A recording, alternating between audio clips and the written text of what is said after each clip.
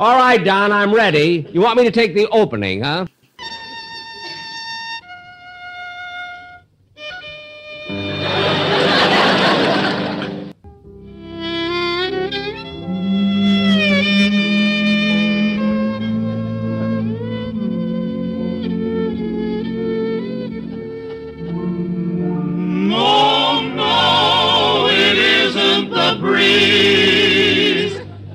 Buck Benny. It's a two-fisted, quick-triggered marksman who shoots from the hip and never misses. Well, hello again. This is Buck Benny speaking. It's 2019 as I record this.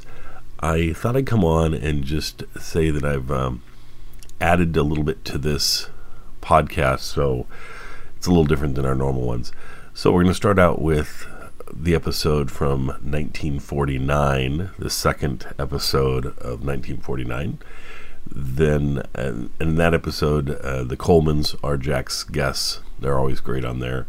After that, then we go to the Phil Harris Show, and the Phil Harris Show is about an engagement ring. Should be a great episode.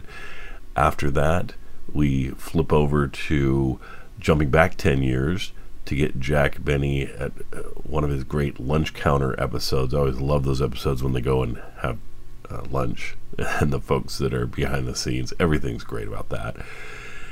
But he does talk about the Screen Guild Theater that he was on at the time, or he made an appearance on. So I've also included that. The other person that appeared on the Screen Guild Theater, and that closes out our night as a fourth episode, but the person that appears on Screen Guild Theater with Jack, at least one of the people, is Judy Garland. So it became part of our Judy Garland series of shows that we present that has intros by Mindi, and Mindi does such a great job with those intros. I think she does a better job than any of the rest of us, really. And if you like this when you hear her intro, because I brought across the one with her intro on it. So when you hear her intro, listen to that. And if you really like that, and if you, of course, enjoy Judy Garland, I would really suggest you go to our other podcast sometimes, which is Judy Garland, the Judy Garland and Friends OTR podcast. And I really think of them as networks. You've got the Jack Benny podcast network that you're listening to now, and I have my Judy Garland podcast network that runs Bing Crosby shows and Railroad Hour and Al Jolson and just a bunch of great shows over there that I think you should check out. So if you haven't yet, make sure to go to Judy Garland's, and if you just type in Judy Garland podcast, it's the one that'll show up on any browser, and you can get there. The other thing I thought I'd say, some of the intros you're going to hear tonight and every night, basically I present shows. Some of them are from 10 years ago, some of them are from 5 years ago. You can kind of play and guess at how old they are. You can usually kind of tell by the sound of my voice and how many times I say how early they are in the process. I've gotten a little better at that over time. The other thing I thought I would say is that why we've been gone for, or why this last week has been crazy.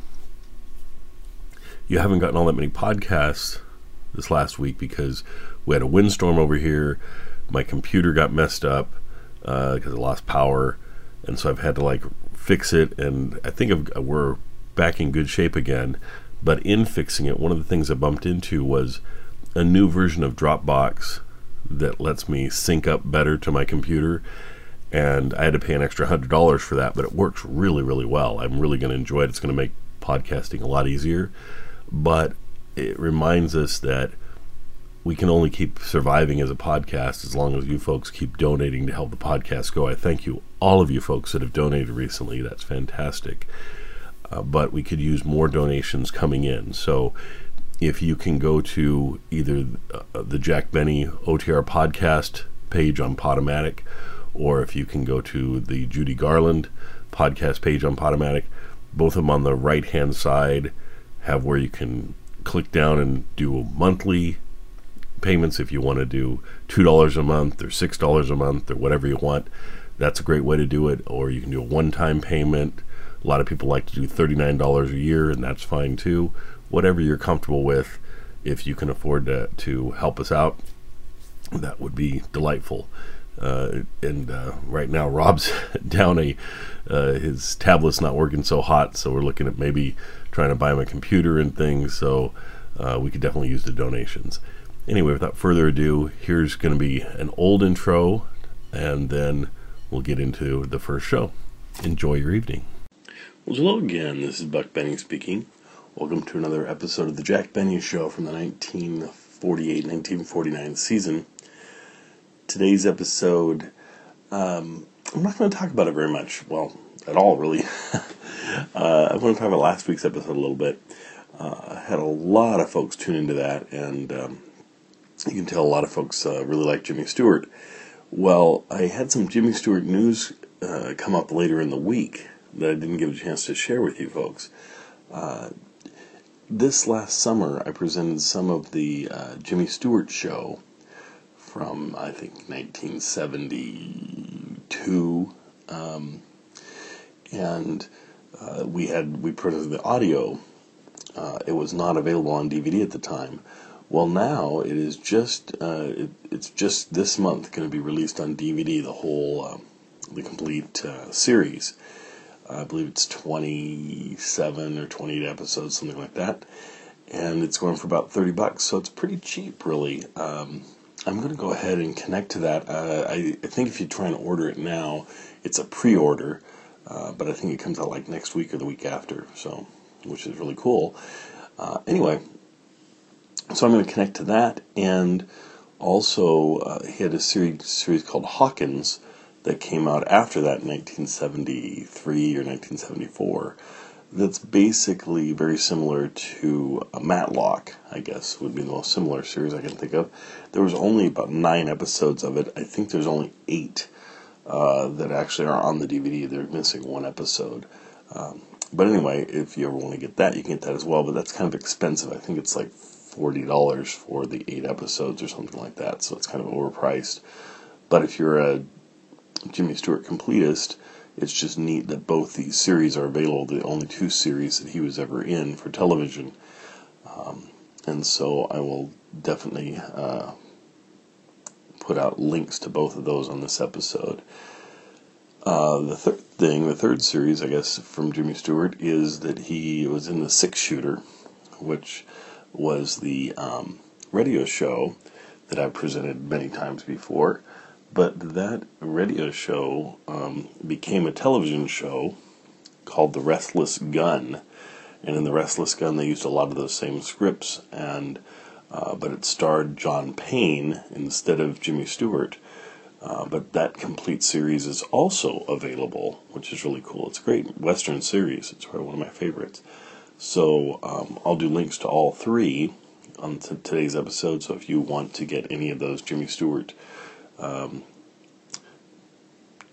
television shows or the derivative show of a Jimmy Stewart radio show, which is Restless Gun, you can do that. Anyway, enjoy today's Jack Benny show. We've been putting a poll out there for which radio shows you like the most. I figured out how to put a poll on my site, so I'll connect that poll up to this site too, to tonight's podcast, so that you can vote whether you're going to vote for Suspense or Gunsmoke or Jack Benny or any of the shows I bring you, so I can see which ones are the most popular. You can vote for more than one show, so you can vote for your 3 top shows, your 4 or 5, whatever shows you really like the most. Make sure you vote for those so that I can see who likes what. Thank you so very much, and we'll see you next time.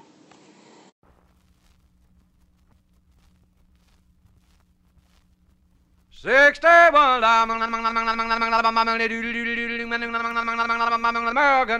Jack Benny Program, presented by Lucky Strike. Feeling low, feeling tense.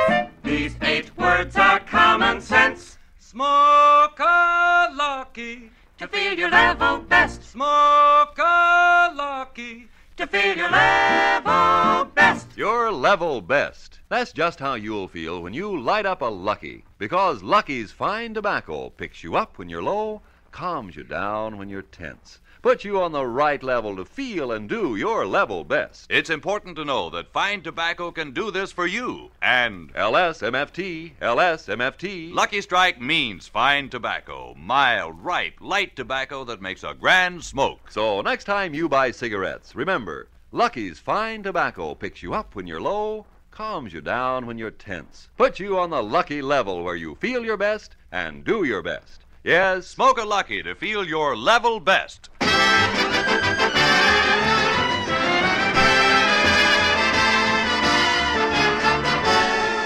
Lucky Strike program starring Jack Benny with Mary Livingston, Phil Harris, Rochester, Dennis Day, yours truly, Don Wilson, and our guests, Mr. and Mrs. Ronald Coleman.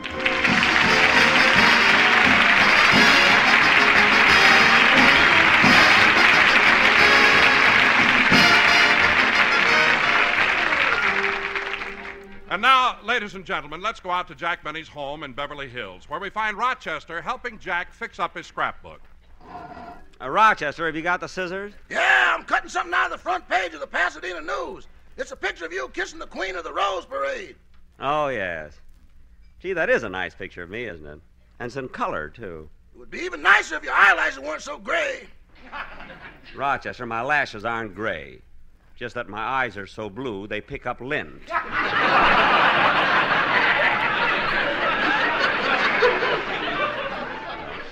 Now, Rochester, I've got enough clippings for my scrapbook. I better start pasting them in. You know? Boss, I looked everywhere, but I can't find the glue. Well, just mix some flour and water. That'll make a good paste. I thought of that, too, but we're all out of flour. We're out of flour? Yeah, yesterday I had hardly enough to finish baking the bread. Well, if we're short of flour, why'd you bake so much bread? I had to. Barbara Stanwyck ordered 4 extra loaves.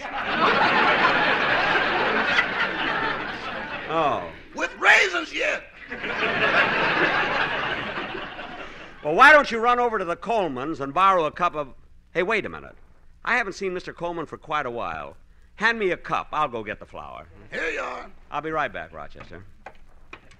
Ya-da-dee-da-dum, da-dee-da-dee. Ba-bum-bum. As long as I'm going over, I really should have brought a larger cup. Oh, well, I guess this cup will be all right. Can it be the trees that fill the breeze with rare and... Gee, there are a lot of people out today. La-la-la-la-la, la-la-la-la, la-la-la-la-la-la-la. Thank you.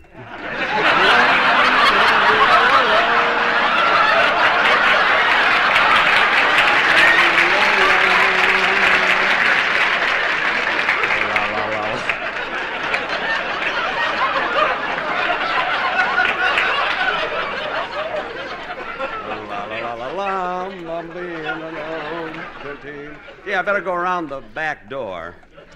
Yada-dee-da-dum. Gee, the Colemans keep their lawn nice and... Oh, isn't that cute? A garbage can shaped like an Oscar. You just lift up the head and throw the stuff in.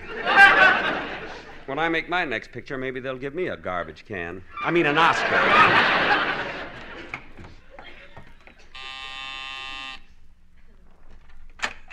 Oh, it's you, Mr. Benny. Oh, hello, Sherwood. Is Mr. Coleman in? Yes, he's in the library.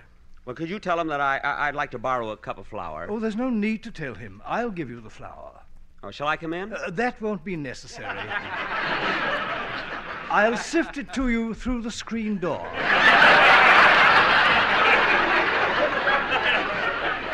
I have the sack right here on the shelf.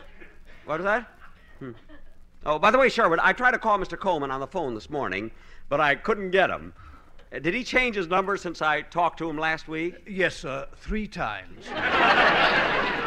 Oh, well, I hope he got the one he likes. You know? Will this be enough flour, Mr. Benny? Yes, I'm just going to use it to make a little paste. You see, I'm working on my scrapbook, and I'm sticking in the many things that have been said about me.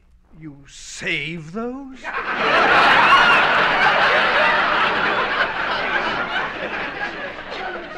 Yes. Well, thanks for the shower, Flurwood. I mean, thanks for the flowers. You're Sherwood. quite welcome, sir. This weather, my tongue froze there. Well, I must ask the Colemans to put a gate in the back so I won't have to walk clear out to the sidewalk. Yada-dee-da-dum-dum-da-dee. There's Ronnie's long underwear hanging on the line. He's got a gate in those. Yada-dee-da-dum-da-dee-da-dum. Oh, Jack! Oh, hello, Mary. Hey, come on in the house, Mary. I haven't got time. I just stopped by to ask if I could skip rehearsal tomorrow. Skip rehearsal? Why? Well, my sister Babe is coming in from Plainfield, and she's trying to forget a broken romance. Oh, no, not Sebastian. No, a new one. Oh. And she was so in love with him, they were all ready to elope. The ladder was up against the house, the window was open, and Babe was so embarrassed. Why? He wasn't home. Yeah, it's a shame. What did she do? Well, as long as she was up there, she painted the house.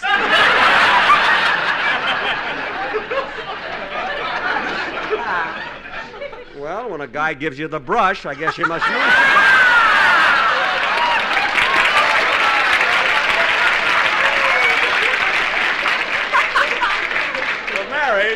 Mary, who was that? Mary, you know you got to ad-lib once in a while. Mary, who was this new love of hers? Well, I don't know his name, but she said he was making good money. He was a glass blower. A glass blower? Yeah. Whenever Babe went out with him, Mama could always tell when he'd kissed her. How? When Babe came home, her head would be 3 times its size. 3 times its size? That was when he gave her a plain kiss. Once he got fancy and her head looked like a Studebaker. Good old Babe. I knew she could do it. Say, Mary, why don't you come in for a little while? Oh, no, Jack. I've got to run along now. See you later. Okay. Da-da-dee-da-dum, da-dum. Gee, that's a nice Cadillac Mary has. I would have gotten one, too, but they didn't make them then. In those days, they only had 3 models. Maxwell, Saxons, and horses. Oh, Rochester! Rochester, I got the flour so we can make the You paste. won't need it now, boss. I found some glue. I've already pasted things in the book. Wait a minute. This stuff doesn't seem to be sticking very well. Rochester, is this glue fresh? Fresh? Only 2 days ago, it was 8-1 at Santa Anita.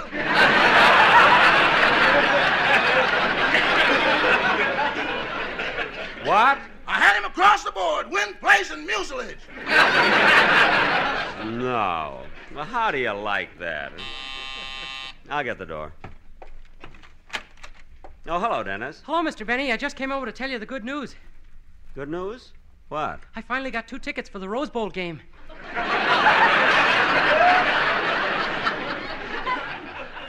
2 tickets for the Rose Bowl game? Dennis, that game was played almost 3 weeks ago. I know. That's why they're so hard to get now.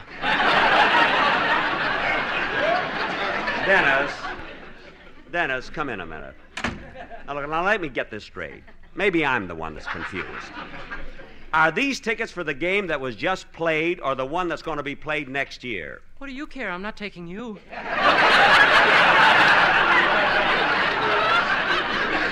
Look, Dennis, I can't stand this crazy talk. Now, do me a favor, will you? Go outside and come back in again. Okay. Oh, hello, Dennis. Howdy, Bub.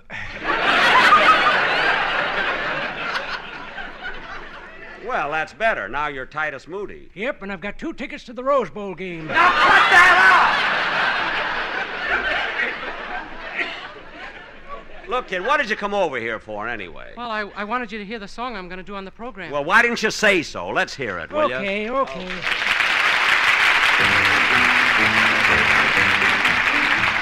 Oh, Clancy was a peaceful man, if you know what I mean.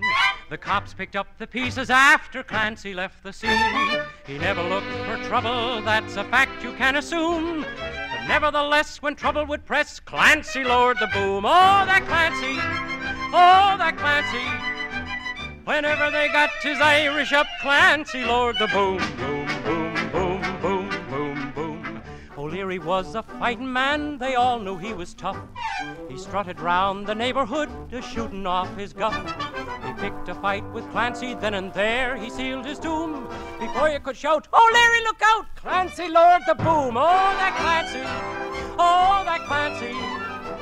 Whenever they got his Irish up, Clancy lowered the boom, boom, boom, boom, boom, boom, boom. Now Clancy left the barber shop with tonic on his hair. He walked into the pool room and he met O'Reilly there. O'Reilly said, "For goodness sakes, now do I smell perfume? Before you could stack your cue in the rack, Clancy lowered the boom." Oh, that Clancy! Oh, that Clancy! Whenever they got his Irish up, Clancy lowered the boom, boom, boom, boom, boom, boom, boom, boom. The neighbors all turned out for Kate O'Grady's wedding night. McDougal said, "Let's have some fun. I think I'll start a fight." He wrecked the hall, then kissed the bride and pulverized the groom. Then quick as a wink, before you could think, Clancy lowered the boom. Oh, that Clancy! Oh, that Clancy! Whenever they got his Irish up, Clancy lowered the boom. Oh, that Clancy! Oh, that Clancy! Whenever they got his Irish up, Clancy lowered the boom, boom, boom, boom, boom, boom, boom, boom, boom. Sure, it was the greatest sight you ever did see when Clancy lowered the boom.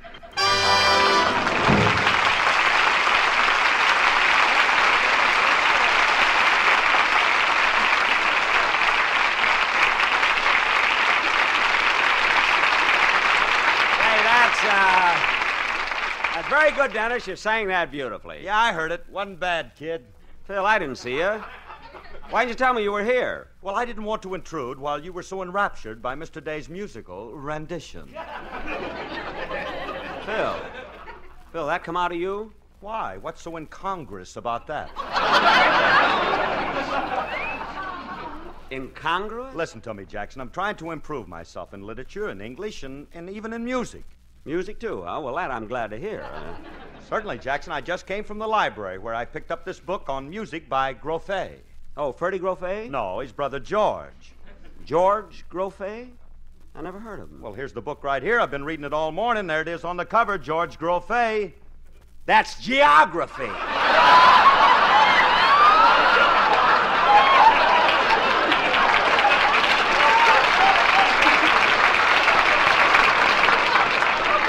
I knew it couldn't last. Phil, if you want to learn about... Dennis, get away from my scrapbook and... Dennis, stop drinking out of that bottle. It's glue. Dennis, it's glue. Oh, my goodness. Dennis, speak to me. Stop with those imitations.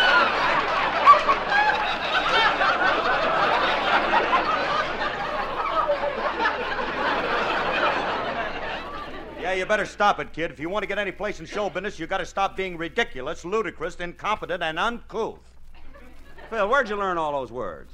Well, they're in my contract with Rexall. What? Right under the sobriety clause. Phil, do you know what sobriety means? No, what? It means that according to that contract, you're not allowed to take a drink. Holy smoke, I've signed my life away. Phil, denatured boy. Do me a favor. Pick up Dennis and that geography book, and let's I have a wonderful contract with my sponsor, Colgate. I don't have to sign anything. We just shake hands. Really? Yeah, but I think he's nearsighted. Your sponsor nearsighted? Why? When my option came up, instead of shaking my hand, he grabbed me by the throat. Well, if you gave him that Rose Bowl routine, I don't blame him.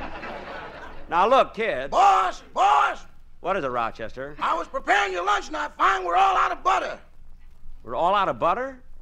Well, you know what to do. I'm on my way. Mr. Coleman, here I come. You're the one we borrow from.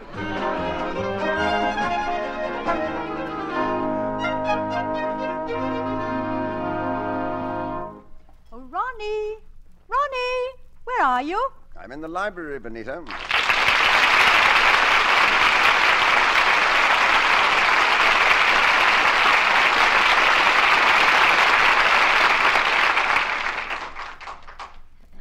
Benita, who was that at the back door? Mr. Benny's butler, Manchester. Milk? No. Sugar? No. Cream? No. Mayonnaise? No. Butter? Right.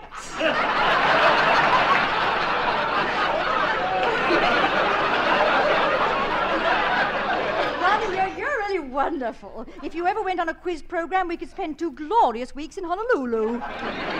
Yes, Benita, I'm getting sharp. Yeah, but let's not talk about Benny. It only upsets me. Borrowing.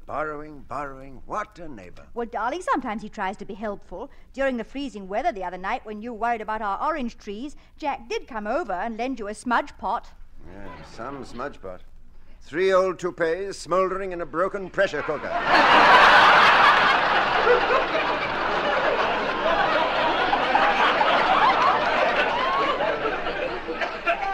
No, darling. But then what about the snow? Tuesday morning he volunteered to shovel all the snow away from our house, and he did it, too. Yeah. That was shrewd of me, telling him I dropped a dime on our front lawn.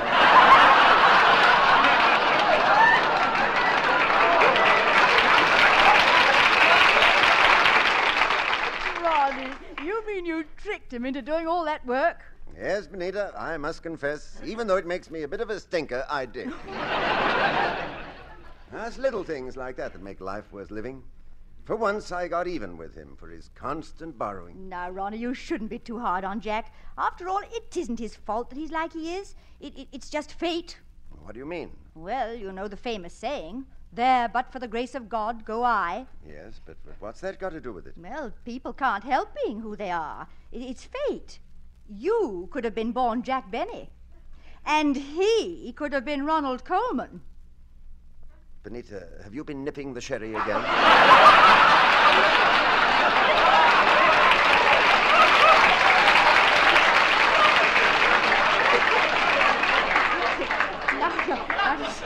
Stop. Stop joking.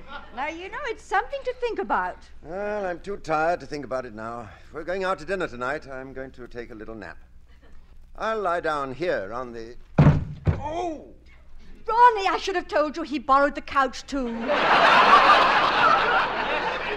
Couch?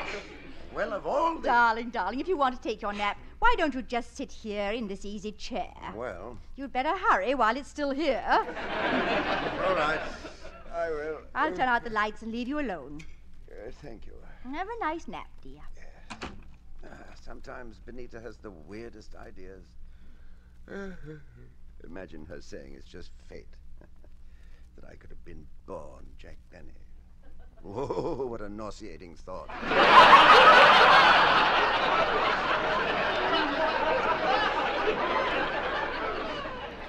This is a comfortable chair. It feels so good to close my eyes. Yes, Ronnie, you could have been born Jack Benny. You could have been Jack Benny. You could be Jack Benny. You could be Jack Benny. You could be Jack Benny.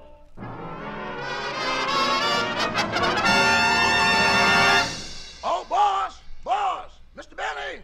What is it, Rochester? Today's payday. Some of your cast is waiting in the living room for their money.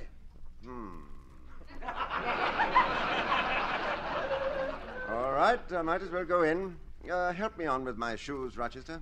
Why, you'll just have to take them off again when you pay them. Yeah, I guess you're right. You know, Rochester, I'm a pretty lucky man. My cast has been wonderful to me. They're always on time, they work hard, they try their best, and always give great performances. I wish there was something I could do to show my gratitude. Why don't you give them a raise? I will not.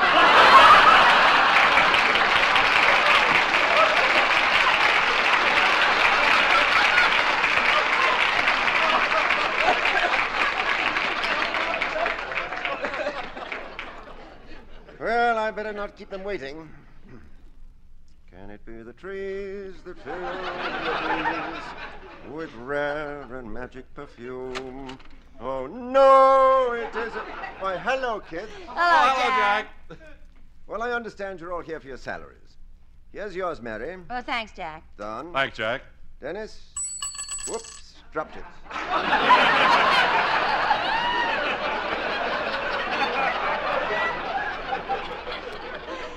Say, Jack, did you hear the latest news about Don? He's got another show now. Well, congratulations, Don. What program is it? Well, it's the Alan Young show, Jack. We started last week.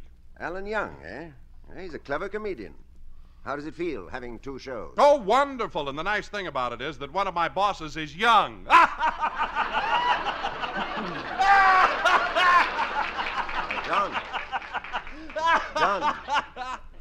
Don. Blimp belly. Now, any more cracks like that, and... Ouch, Dennis, why are you biting my leg? You're standing on my salary. Now, kids, since you're all here, I want to invite you to my birthday party on February the 14th. Say, that's right, Jack. Next month is your birthday. Yep, time sure flies. 1 more month and I won't be 39 anymore. 39? Where were you born? On a slow boat to China? Slow boat to China, slow boat to China, slow boat to China.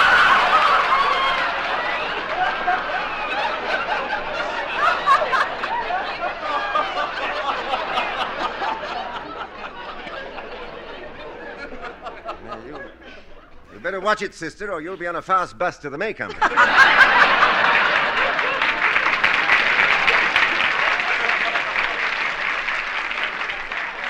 I'm sorry, Jack. By the way, I meant to tell you I just got another letter from my mother. Really? And what does the command decision of your father's life have to say? Oh, nothing much, except that the dentist held a convention in Plainfield, and my sister Babe was voted Miss Lower Plate Wobble of 1949. My good old Babe. I knew she could do it. By the way, Jack, what are you planning to do on the program next week? Well, I want to do a Shakespearean sketch, and I'm going to try and get Ronald Coleman as a guest star. I've even offered him $100. $100? Why, you can't get Ronald Coleman to do Shakespeare for that. Don, he's such a big ham, he'll jump at the chance. Well, have you finished the script for Mr. Coleman yet? Yes, Mary, I have it right here. Listen to this wonderful Shakespearean soliloquy I'm going to have Ronnie do. To be or not to be, that is the question.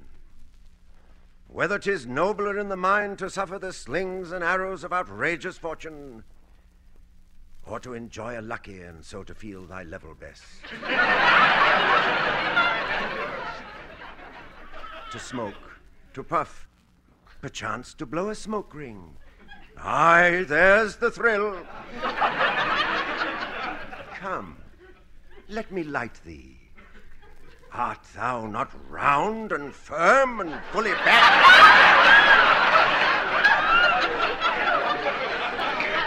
Art thou not first again with friends, Romans, countrymen? Art thou not a noble creation? Your praise is tripping lightly from the nimble tongue of speedy rigs. Aye, Horatio, the tobacco's the thing that makes a lucky fitting for a king.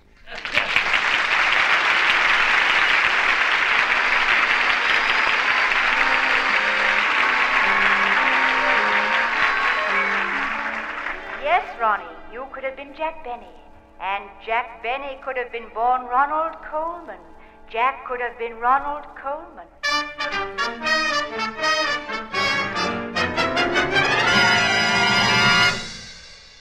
Oh, Ronnie! Ronnie, where are you? I'm in the library, Benita.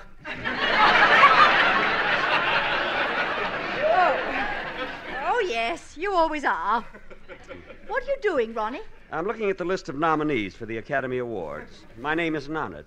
But, darling, you didn't make a picture this year. How can you expect to win anything? I thought they might give me some sort of an award for living next to Benny.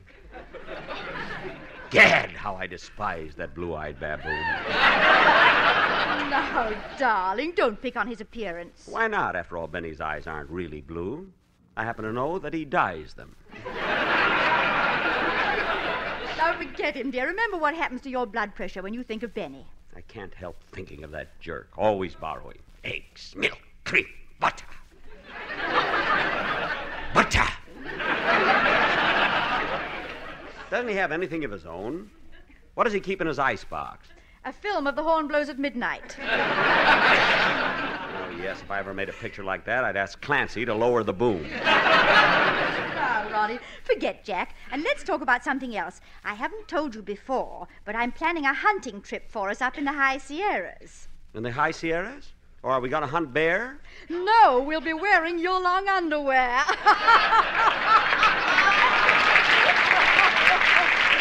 Oh, Benita, you're a jolly one.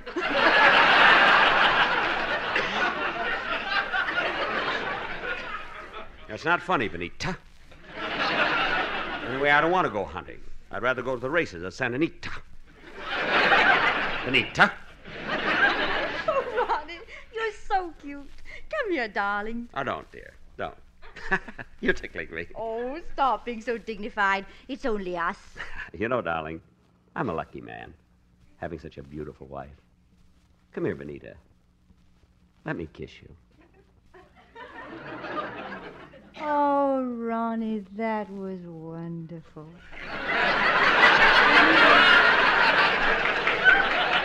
Kiss me again. Ronnie, Ronnie, Ronnie.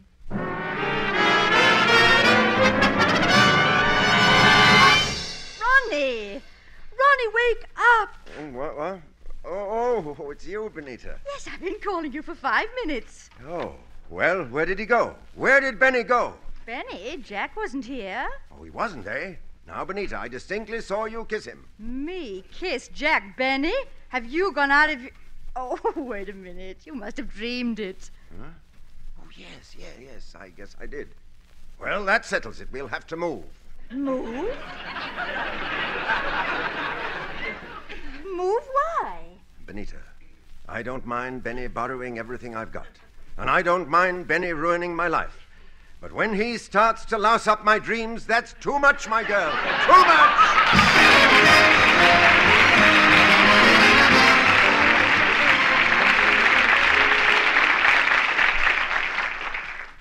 Ladies and gentlemen, the nation's fight against infantile paralysis continues relentlessly. But your contributions must keep rolling in to continue this fight.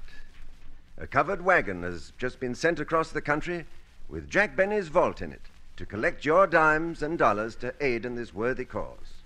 Obviously, the wagon can only visit a limited number of cities, so please send your dimes and dollars to Jack Benny in care of your local CBS station or direct to the March of Dimes. Let's all join in the fight against polio by contributing to the March of Dimes. Thank you. Jack will be back in just a moment, but first... Smoke a lucky to feel your level best. Smoke a lucky to feel your level best. Yes, Lucky's fine tobacco picks you up when you're low, calms you down when you're tense. It's good to know that fine tobacco can do this for you. And that's why it's so important that you select and smoke the cigarette of fine tobacco Lucky Strike. For as every smoker knows, LSMFT, LSMFT. Lucky Strike means fine tobacco. No wonder more independent tobacco experts, auctioneers, buyers, and warehousemen smoke Lucky Strike regularly than the next two leading brands combined. So when you choose your cigarette, remember that Lucky's fine tobacco puts you on the right level, the lucky level, where you feel your best and do your best. Yes, when you are feeling low, feeling tense, these 8 words are common sense. Smoke a lucky to feel your level best. Smoke a lucky to feel your level best.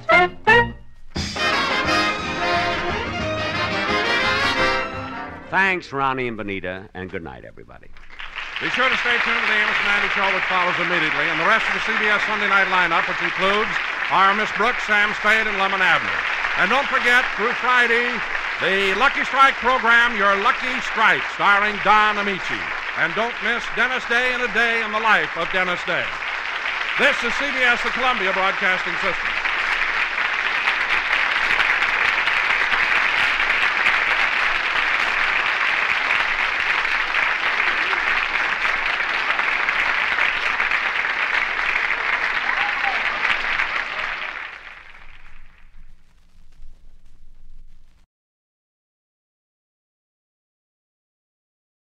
Good health to all from Rexall.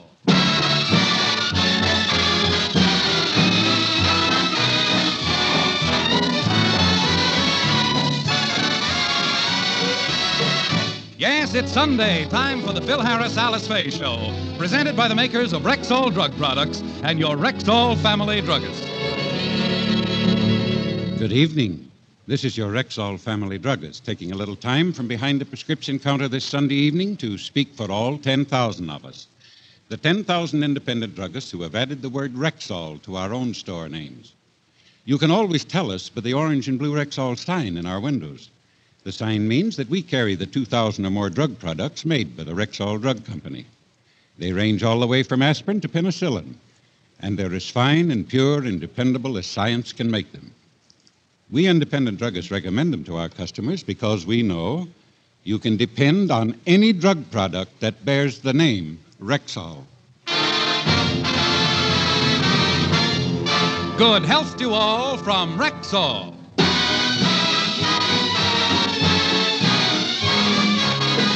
And now your Rexall family druggist brings you the Phil Harris Alice Faye Show, written by Ray Singer and Dick Chevrolet, with Elliot Lewis, Walter Tetley, Robert North, Janine Roos, Ann Whitfield, Walter Scharf in his music, and starring Alice Faye and Phil Harris.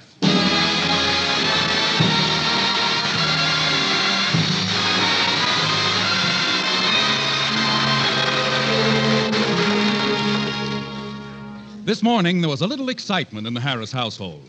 Alice and Phil were in the kitchen just finishing breakfast when an excited William burst in on them. Alice, it's so exciting, I don't know how to tell you. It's got me all aflutter. Well, calm down, Willie. Take it easy. Yeah, simmer down, Books. You're getting your glasses all steamed up. Now, take it easy. What's with you? I have wonderful news. Romance has come into my life. I'm going to become engaged. Oh, now, Willie, isn't it rather sudden? I never expected this. I did. I knew it was going to happen when he caught the bouquet at Betty Sharp's wedding.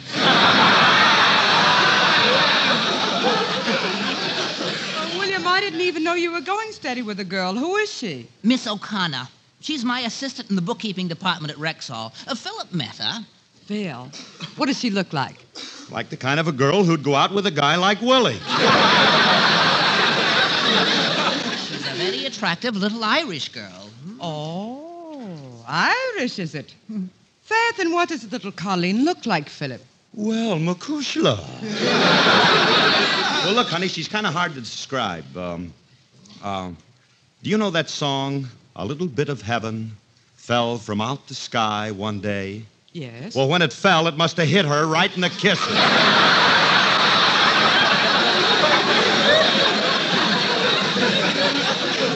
William, you've only known this girl a few weeks. Surely you're not serious about being engaged. Oh, but I am. I even bought the engagement ring. Here it is.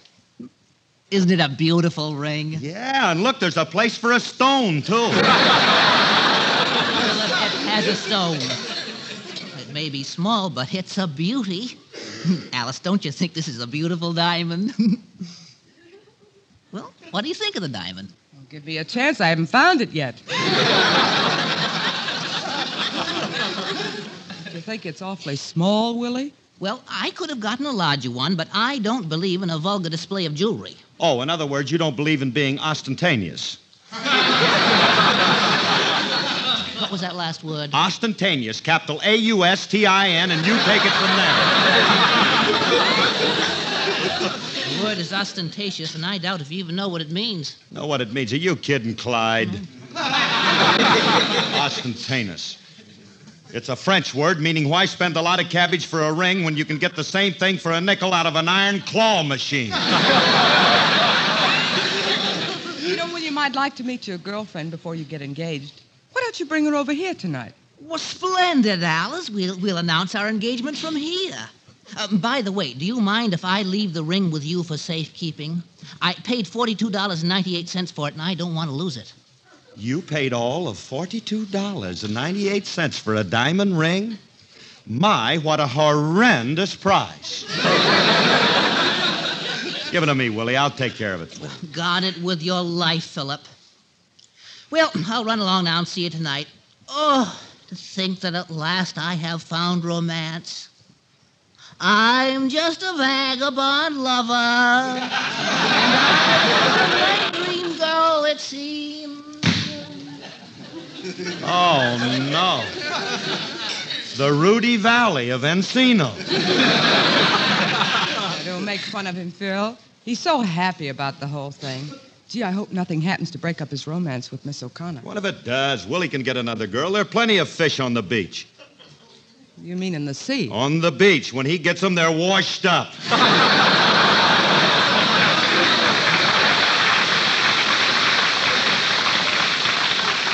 Now, look, honey, I don't mind him. We just saw Uncle William and he was singing. What's the matter with him? Yeah, what's cooking with old vagabond lover? He looks sick. If you had a voice like his, you'd look sick, too. Now, Phil, please. Girls, your Uncle William is in love. He's going to get engaged to be married. What's engaged? It's the ether before the operation.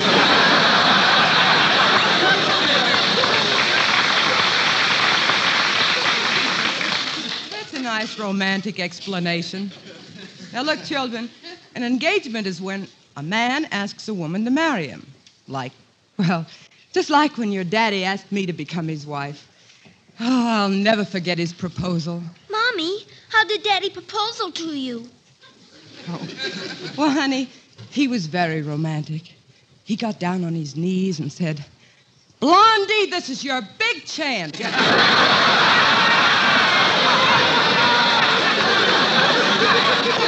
I put the lug on you for $2 for a marriage license? Yeah, and your mother was smart enough to take advantage of a golden opportunity. No, but all kidding aside, Alice, how did you know that I was in love with you? That was easy, Phil. A little bird told me that you love me. That you love me. And I believe that you do. That you do. This little bird also told me I was falling. Really falling. Falling for no one but you. None but you. There's no use denying, I might as well confess. Of all the boys I know, dear, I'm sure I love you best. A little bird told me that you love me. That you love me. And I believe that it's true. A little bird told me we'll be married. And I believe that it's true. This little bird also told me when we marry, we'll have a pretty cottage not too far, all fenced in like a movie star. Great Dane pup, we'll call him Ace, lying there by the fireplace. Goldfish pond and a wishing well. Everything is gonna turn out swell. A little bird told her she'd be married. And we believe that it's true. This little bird also told her when she married, we'll be the proudest couple in the land. We go through life hand in hand. Have a rancho way out west.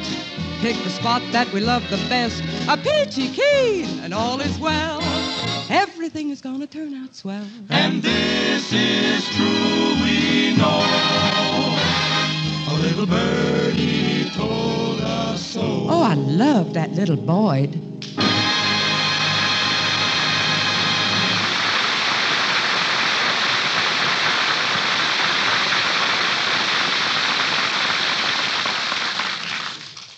Well, come along, girls. I want you to get ready for Sunday school. And Phil, please put Willie's ring away someplace. Okay, I'll put it away. Bet this thing's going to... Put away his ring someplace. I bet this thing's going to look awful silly on a girl's hand. I'm going to slip it on my finger just to see how silly it does look. Fine ring. How any guy'd have the nerve to give a ring like this to a girl. Hiya, Curly. Oh. Hello, Frankie. Alice told me you were in the kitchen, and I...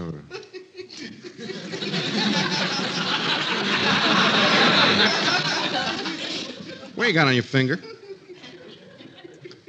An engagement ring?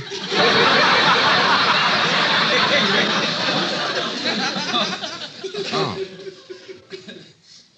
May I throw you a linen shower?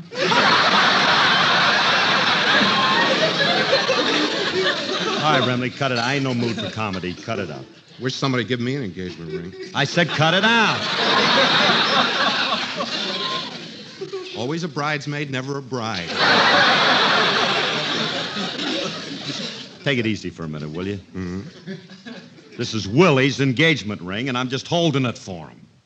Willie's getting engaged? Yeah. To what? To a girl. At least I think she is. She's got a girl's name. So what's he want to get engaged for? That could lead to something incurable like marriage. And what's wrong with marriage? You don't even know what marriage is. Ah, but I do, my friend.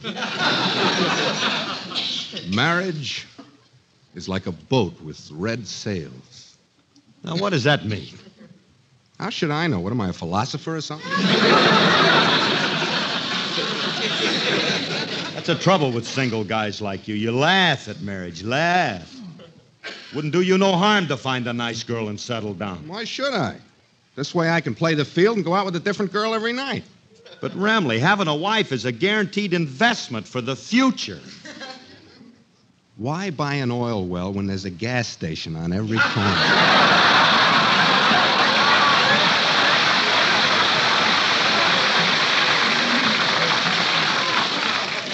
I can't understand you. What's the matter with you, Remley? What are you thinking about?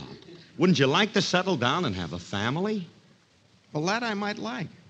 I knew you were a softy. Just think, Frankie. Just think. You get married, buy a nice home in the country, and after a year or two, you hear the patter of little feet running around the house. Just feet, no babies?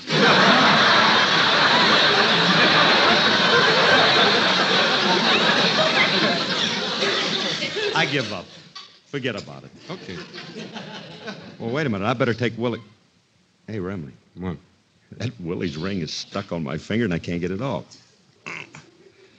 Won't come off. What am I going to do? Guess you'll just have to marry Willie. I'll cut my finger off first. Hey, I know. What? I'll get it. I'll go over to the sink and rub a little soap on it, and it'll slip right off. You want me to help you, Curly? I'll pull the ring off. Oh, no, you don't. Stop right there. Every time you help me do something, I wind up behind the 8-ball.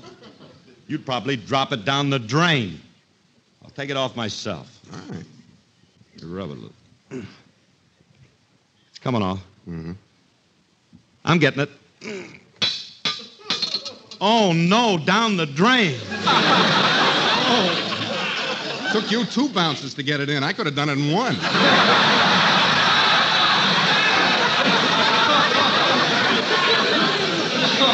Frankie, will you be serious a minute? I got to get that ring out of that pipe. Willie's supposed to give it to his girl tonight. Unless that dame's a plumber, she ain't going to get engaged. You ought to be ashamed of yourself, Curly. Dropping that poor girl's ring down the drain and she hasn't even seen it yet. Hey, I better call her and tell her to hurry over at the corner of 5th and Main.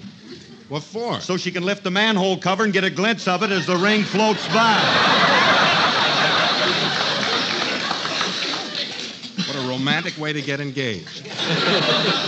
Oh, Curly, it can't float away. It's probably stuck in the trap at the bottom of the sink. Yeah. That's right, that little thing. No curves. Sure, all we got to do is take the trap off. That's it. Hey, let's go get my wrench. I don't know. I get into more trouble than Elmer. I'd ask you who Elmer is, but I know it would only lead to a song. Well, it's going to lead to one anyway.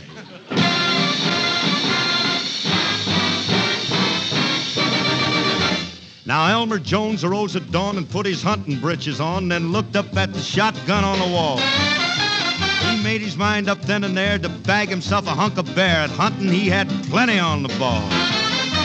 He milked the cow and fed the hog, then kissed his wife and called the dog, picked up his gun and started on his quest.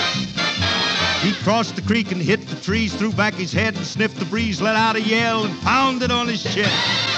Here comes Elmer, Elmer's got his gun.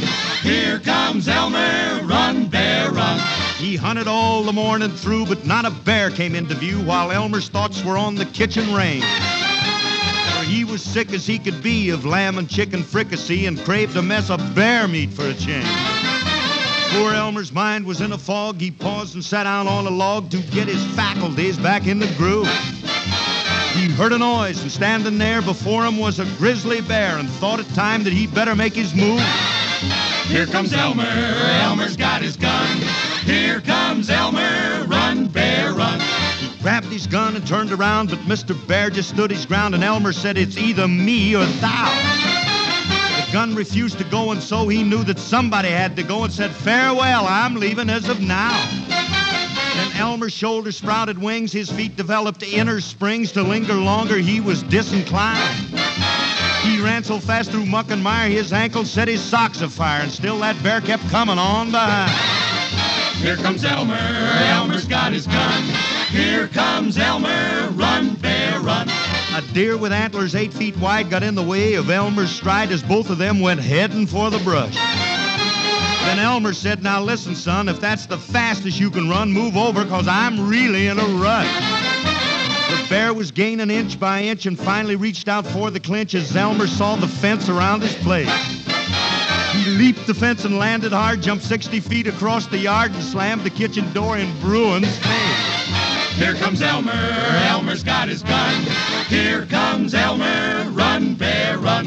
The bear was trying to get inside while Elmer sought a place to hide, and Mrs. Jones began to pull her hair.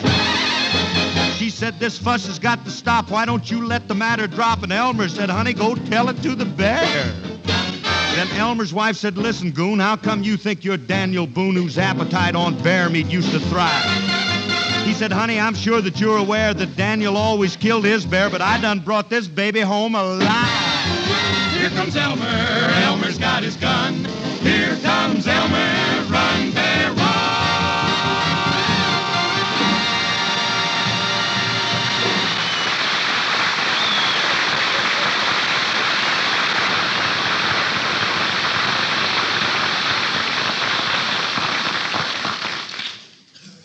That was a very interesting tale. Now, shall we take the trap off? Okay, funny man, just give me that wrench and I'll get out. Phil, did you put... What are you doing with that wrench? Well, I got to take the trap off of the sink. Willie's ring is down the drain. Oh, no. How did it get down there?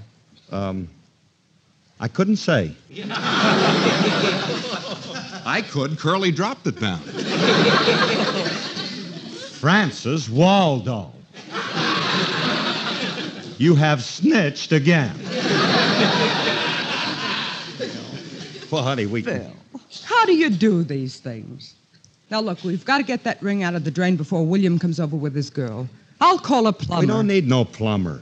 All Frankie and me has to do is just remove that little trap. Now, wait a minute.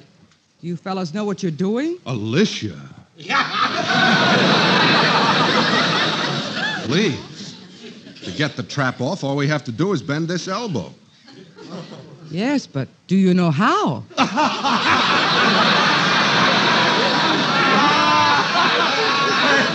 Hey, did you hear that, Frankie? Do we know how to bend an elbow? Alice, you're looking at two of the most experienced elbow benders in the...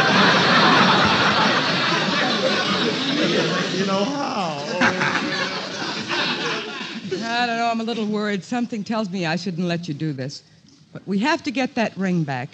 Now go ahead, but be careful, and don't get any water on my kitchen floor.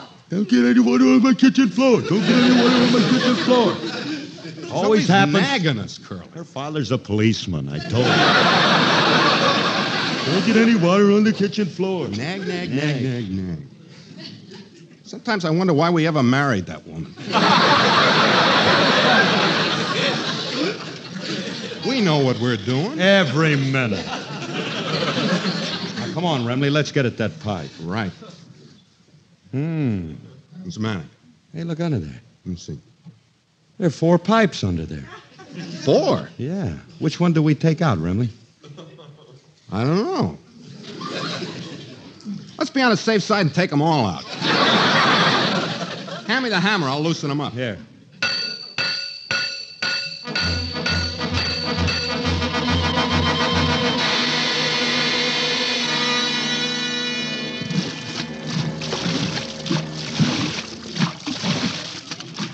Oh, Remley, why do I always listen to you? When will I ever learn?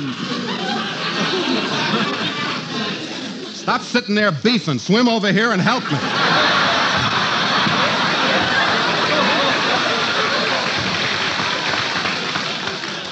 You can help yourself. I ain't getting off of this refrigerator. Look at that water. It's up to your waist. So we got the kitchen a little damp. We got the ring out of the pipe, didn't we? Yeah. When the water rushed out, we heard it fall on the floor, but we haven't found it yet. Been looking for it for an hour. Be patient. Oh, patient, he said. You keep looking, you'll find it. Go ahead, dive in again.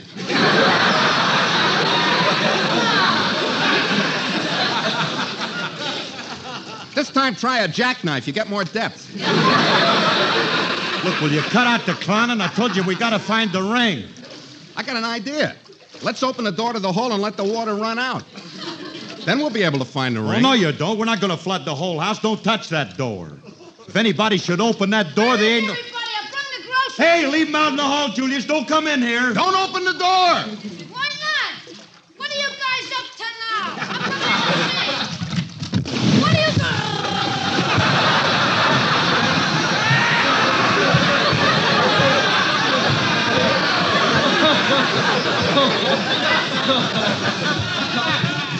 Hey, Curly, look at him go down the hall.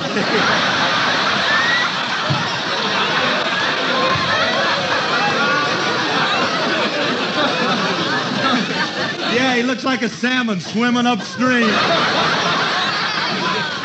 Run for your lives, everybody! The dam's busted!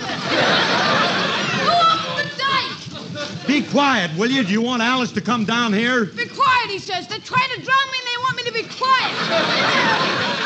What are you, a couple of wise guys or something? Well, we warned you not to open that door. How was I to know you got a reservoir in your kitchen?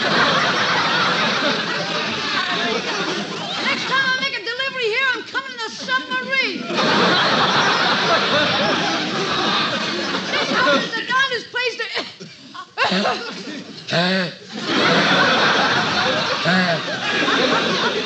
Stop making all that racket, will you?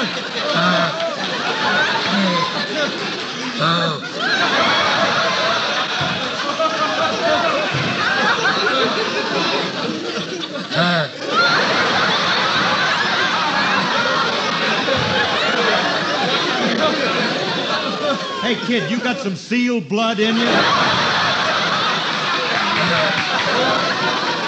I can't help it. I swallowed something. Do something. There's something stuck in my windpipe and it stopped up. Stopped up, huh?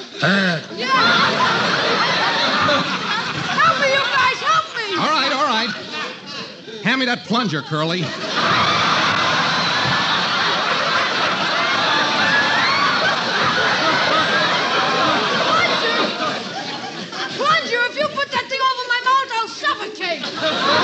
That's right, that kid's right, Frankie. What do you want to do, asphyxiate him? You can't do that. If that pipe stopped up, there's only one thing to do. Here, Julius, drink this. What is it? Drano. Now, hurry, go ahead, drink it, kid. Now, drink it, bottoms up. No, come on. Whatever it was that stuck in my throat, I just swallowed it. Well, then, good. Now, leave us alone, will you? We got to look for a ring. I've been looking, Curly. I looked all over the floor. I can't find it anywhere. Well, it must be here. We heard it drop. The floor just didn't open it up and swallow it. How could it get out of the...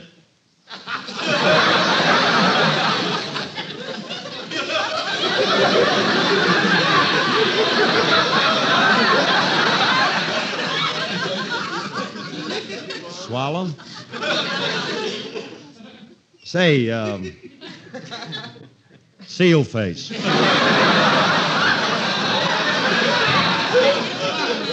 That thing you swallowed, Julius, what did it feel like? Kind of round and hard. Oh, no. Oh, no, he swallowed the ring. How are we going to get it, Frankie? There's only one way we can get it out. You mean? Prepare for surgery, Dr. Harris. Hey, that sounds like fun, huh? Lie down, Julius. Get your mitts off of me, you Don't touch me, Julius. You'll make me unsterile. Now, take it easy, kid. This ain't gonna hurt. Of course not, my lad. Just relax. Remember, you're in the capable hands of Dr. Harris, your friendly credit stomach surgeon. You don't have a thing to worry about, Julius. Shall we proceed? Would you like to make the incision, Dr. Harris? No, thank you. You may do the carving. Very well. Little white meat, please. Not too much cranberry sauce. You'd think I was a turkey. They wanted a raffle. Now, look, fellas, let's stop the comedy. A joke is a joke, but this type of humor don't appeal to me. We ain't joking. You swallowed Willie's engagement ring, and we got to get it. Yeah, because he's supposed to give it to his girl tonight. If we don't get it out of you, it's going to break up their romance. Now, you're not going to be an old meanie and refuse to let us operate on you, are you? Oh, perish the thought. Never let it be said that my stomach stood in the way of true love. Good boy, Julius. Then you let us do it? You let us operate on you? Go plug up the hole in your head. I'm getting out of here before I... Oh, Bill, what have you and Frankie done now? The hole is soaked. And Alice told me what you did with my ring. Where is it, Philip? Well, you see, Julius had the ring and... Philip, stop stalling. Miss O'Connor's promised to marry me as soon as I give her the ring. But, Willie, it's going to take a little time, and I won't wait. I can't get married without that ring, and I want to get married now. Right now? Now. Well, in that case, Willie, there's only one thing to do. Give me your hand. Give me your hand. Philip, why are you placing my hand on Julius's stomach? Quiet. Dearly beloved, we are gathered here to join these two in matrimony. Philip, stop that. I now pronounce you man and abdomen. Congratulations. Phil. Now, look, Phil, you're acting like a madman. What's going on here? Oh, honey, Julius swallowed the ring. He swallowed my ring? Julius, you come with me. We're going to see a doctor. Okay, goodbye, everybody. So long, kid. Hey, kid, you make a nice-looking couple. Yeah. Just think, part of me is now Mrs. William Emerson Fay. Ooh, what a nauseating thought.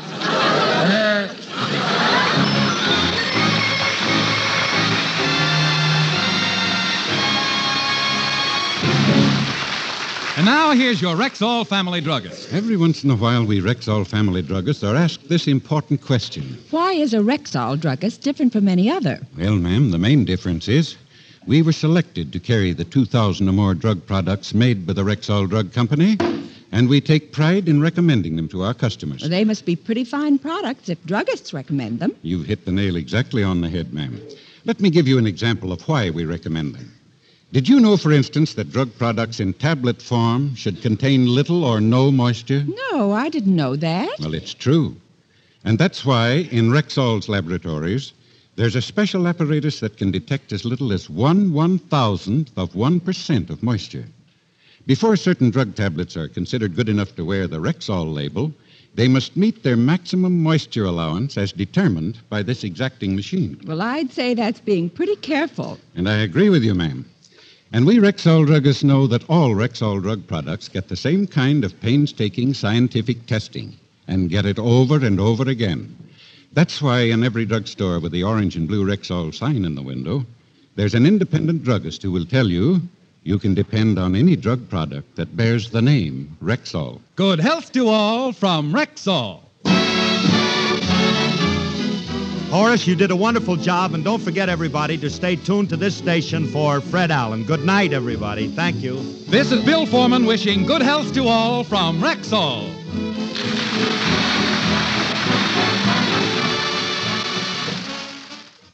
This is M. His name is Titus Moody, Bub. I just want to say that there's a fella coming on the air who is comical as all get out. Yes, sir, this man has real snappy stuff, wholesale and retail. His name is Fred Allen. So just sit there and listen to NBC, the whole darn National Broadcasting Company.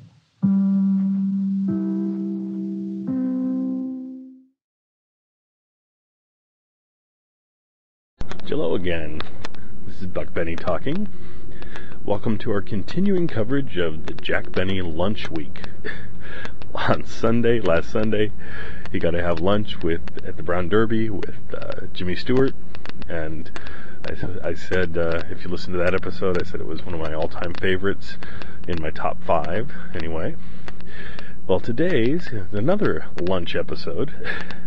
Happens to be that exactly 10 years before Sunday's episode, So in 1939, exactly 70 years ago today,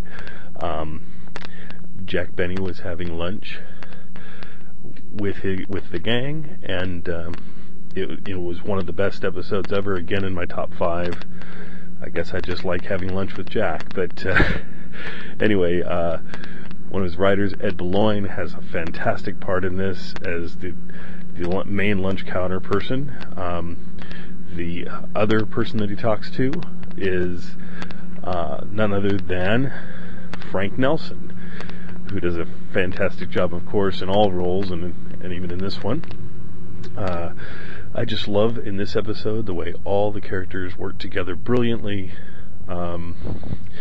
There's a lot of, I don't want to say new people because they don't continue on, a lot of guest appearances from folks, and the folks that guest appear do a fantastic job, keep the show rolling along. A guest can either take away from a show or add to it. These guys all add to it. Just a funny episode all the way through. Enjoy it. J-E-L-L-O. The Jell-O program starring Jack Benny with Mary Livingston, Phil Harris, Kenny Baker, and yours truly, Don Wilson. The orchestra opens the program with Go South, Young Man.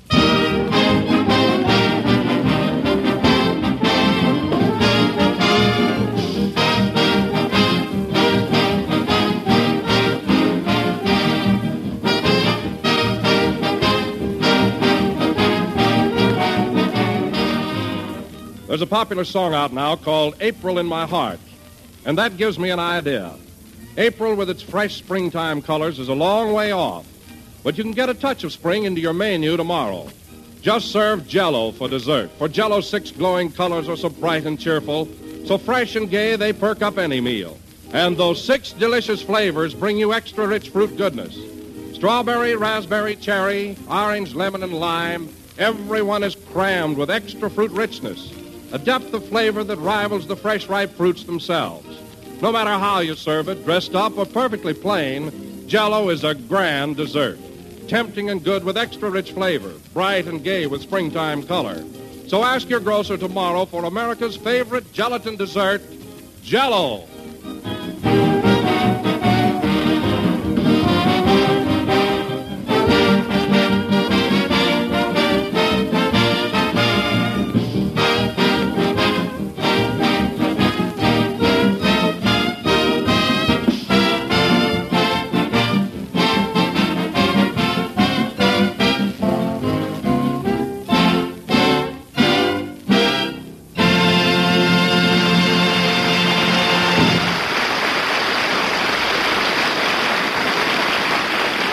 That was Go South, Young Man, played by the orchestra. And now, ladies and gentlemen, we turn back the clock and take you to the drugstore across the street from the NBC building here in Hollywood.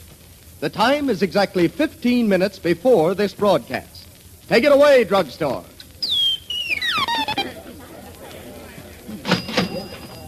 You'll have to hurry, Mary. We haven't got much time. Well, I'm hungry. Look, if you'll wait till after the broadcast, I'll take you out and buy you a full-course dinner. I'm no gambler. I'll take a sandwich now.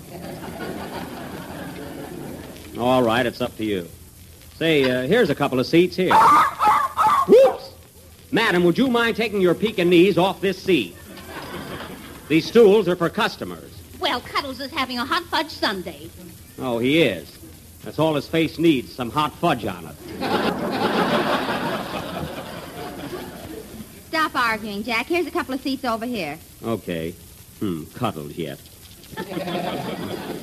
Oh, hello there. Hello, Mary. What'll it be today? Oh, just a sandwich. I'll have a peanut butter, jelly, olive, nut, bacon, cheese, roast beef, and turkey on whole wheat. Wow. Oh, Gilroy. Yes, Radcliffe. Hit the jackpot on whole wheat. You want something else, Mary? No, that'll be all. Okay. What do your father have? I'm not her father. I'm Jack Benny. Now, let's see. I think I'll take the businessman's lunch. Are you a businessman? No. Then you can't have it. Now, wait a minute, young man. I ordered the businessman's lunch, and I'm going to get it... Ouch! Oh, Cuddles, did you bite that man's ankle? Ankle nothing and take him off that stool.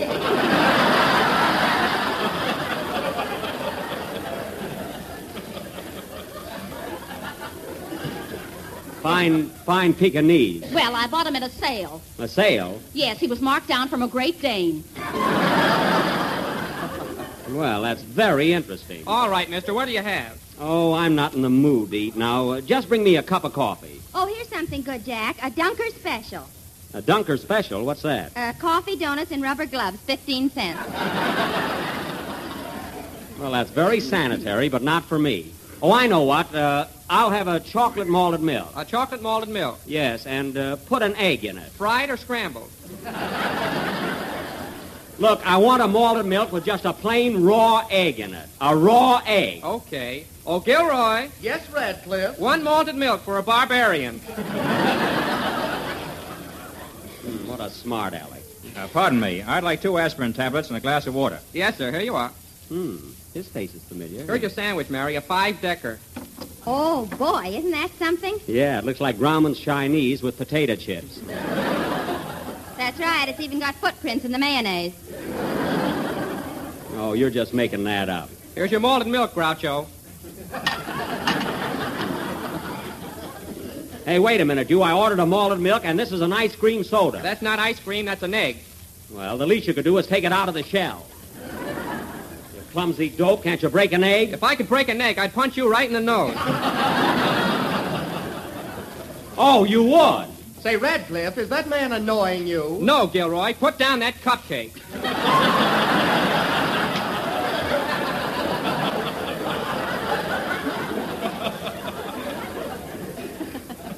Well, that's a fine way to treat customers, I must say. Oh, fine. Jack, look. Cuddles, I'll give you just 10.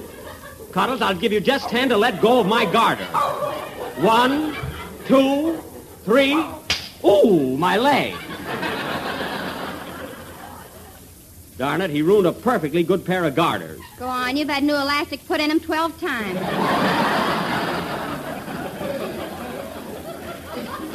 Well, the metal isn't the least bit rusty.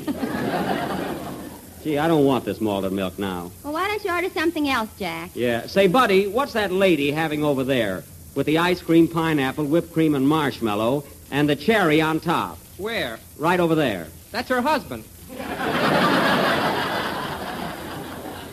Oh. Odd looking, isn't he? I'll tell you what, just bring me a cup of coffee. Coffee? Yes. Sanka, panka, or schmanka? Look, just bring me a cup of coffee with no ad-libs. Pardon me. I'd like 2 more aspirin tablets and a glass of water. Yes, sir. Here you are. You know, Mary, I've seen that guy someplace. Oh, hello, Kenny. Hiya, Jack. I gotta grab something to eat quick. My girl's waiting outside. Your girl's waiting outside. Why don't you bring her in? She's watching my bicycle. Oh. Gee whiz, can't you put a lock on the bicycle? No, I trust her. Well, that's mighty sweet of you. Hiya, Kenny. What'll it be? Oh, let's see. Give me a tuna fish sandwich on rye bread. Okay. No butter, no lettuce, and no mayonnaise. Oh, Gilroy. Yes, Radcliffe? 1 tuna on rye. No brush, no lather, no rub in.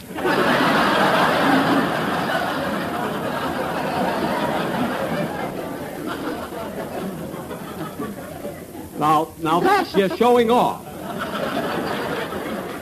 Oh, say, Radcliffe, I want a side order of coleslaw with that. Just a minute. Hey, Gil. Yes, Brad? Have we got any coleslaw? Oh, just scads of it. Well, that's entrancing. Oh, Jack, there's a scale over there. I think I'll go over and weigh myself. Okay. Oh, wait a minute, Mary. I'll go with you. Don't eat my sandwich, Jack. I won't. Say, I wonder what time it is anyway. Oh, go away, you little runt. Scat. Come here, Cuddles. He's just jealous because you've got hair. Listen, lady, if you think that I... Oh, hello, Don. Why, Jack, I didn't see you. Have I got time to eat? Yeah, but hurry up, Don. We go on the air in a few minutes, you know. What'll it be, Mr. Wilson? Well, I'd like a glass of milk and a large dish of Jell-O. What flavor? Strawberry, raspberry, cherry, orange, lemon, or lime? Mix them up with sliced bananas. Don, get 2 spoons with that. I'll race you to the middle. Last one there has to pay for it. Pardon me. I'd like 2 more aspirin tablets and a glass of water. Yes,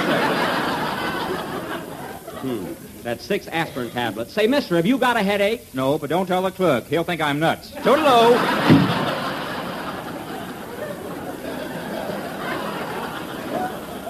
Oh, now I know who he is.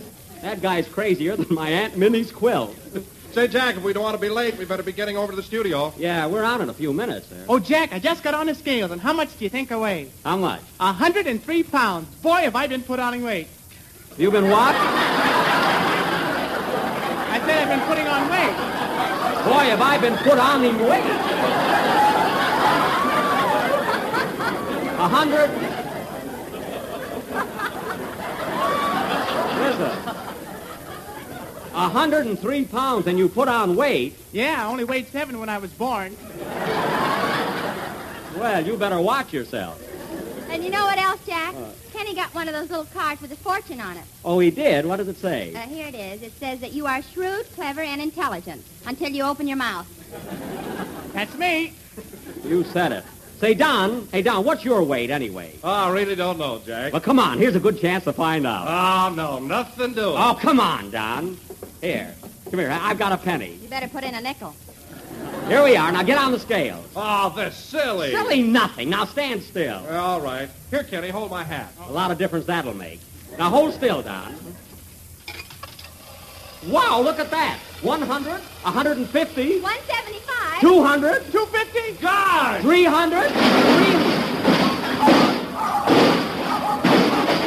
Oh, my goodness, he broke the scale. Oh, my Kenny, help me pick up Don. Okay. Hey, Jack, John's fortune just came out of the scale. What does it say? It says you better run. Here comes the manager. That's a good idea. Let's get out of here.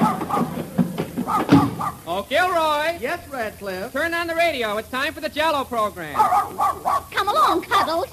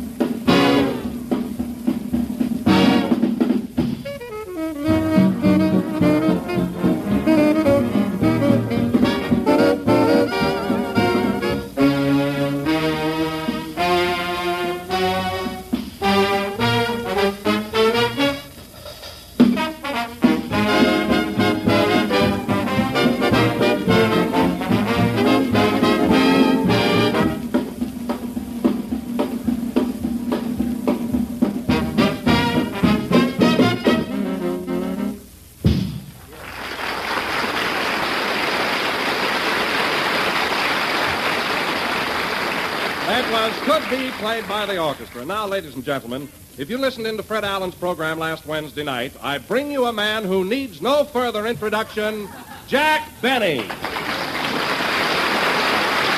Thank you. Hello again. This is Jack Benny talking. And, Don, I gather from that little announcement of yours that Allen was throwing verbal darts at my bullseye again. Is that it? Yes, Jack. Didn't you hear him? No, my radio was on, but unfortunately I was eating celery at the time. The loud kind from Utah. Tell me, was Allen as witty as ever, or was he better? Well, Jack, I have to admit he did get a lot of laughs at your expense. Oh, he did? Well, I won't have to worry about him long. Television will soon be here, and he'll either have to have his face lifted or get in a barrel and broadcast through a bunghole.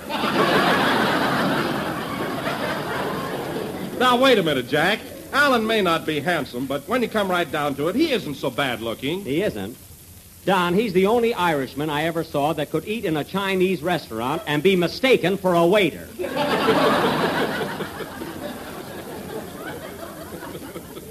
If he wasn't allergic to soap and water, he could open a laundry.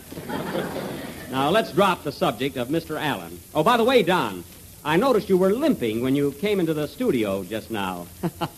Did you have an accident of some kind? Huh? Well, Come on, Don, tell us. Well, let me see. Oh, yes, I was out riding this morning and my horse threw me. Oh, threw you? Don, there's a possibility that you could have fallen off a horse. But the horse that can throw you doesn't live. Tell me, Fibber McWilson, how did this unfortunate accident happen? Well, Jack, it was like this. I was cantering through the park this morning. Sure. Just stop, Don. Folks, I got to tell you what really happened to Wilson. We were in a drugstore just before our Now, program. Jack. Anyway, Don stepped on the weighing machine, and right now it's getting pennies in heaven. Boy, what a wreck. Jack, I wish you hadn't have said that. Now people will get the idea that I'm really fat.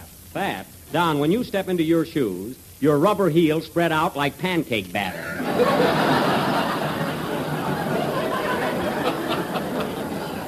I can't understand how a guy can gain so much weight on the salaries I pay. You're not kidding. You know, Don, every time I look at you... That woman would have to bring Cuddles to the broadcast. Oh, hello, Phil. Hiya, Jackson. How's the boy? Jackson? Phil, every time I meet you lately, you call me Jackson. What's the big idea? Well, that's as close as I can get to jackass and still be polite.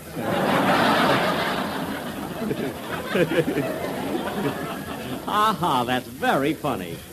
You know, Phil, you're clever enough to have your own program, which you better start looking for.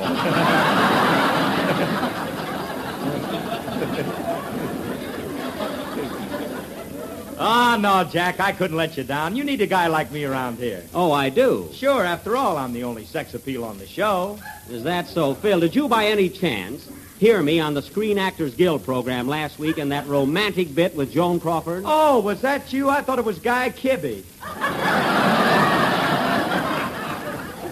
You knew darn well it was me. I got that smart wire you sent me. I didn't send you any wire. Not much. Who else would send me a 10-word telegram with 7 lousies in it? And another thing, Phil, the next time you send a wire from Pomona, don't sign it George Bernard Shaw. He moved from there. You know, Harris, you remind me of a guy.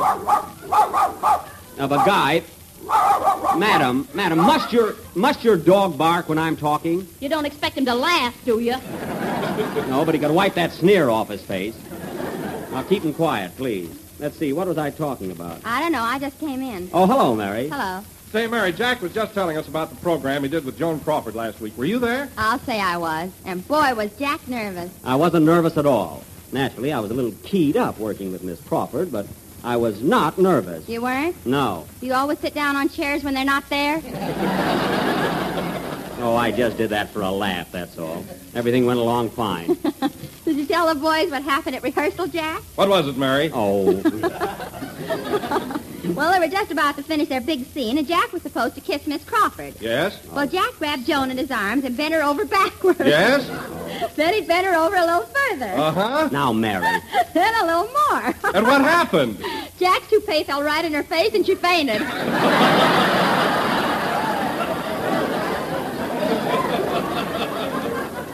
Now, Mary, that wasn't my toupee at all. That was my beanie.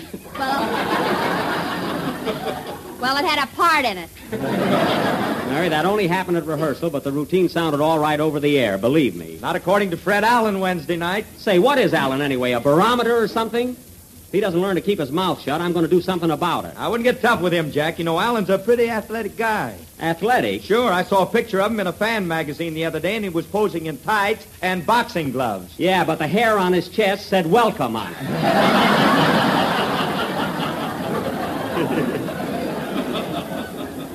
And speaking of that picture, fellas, did you notice his legs?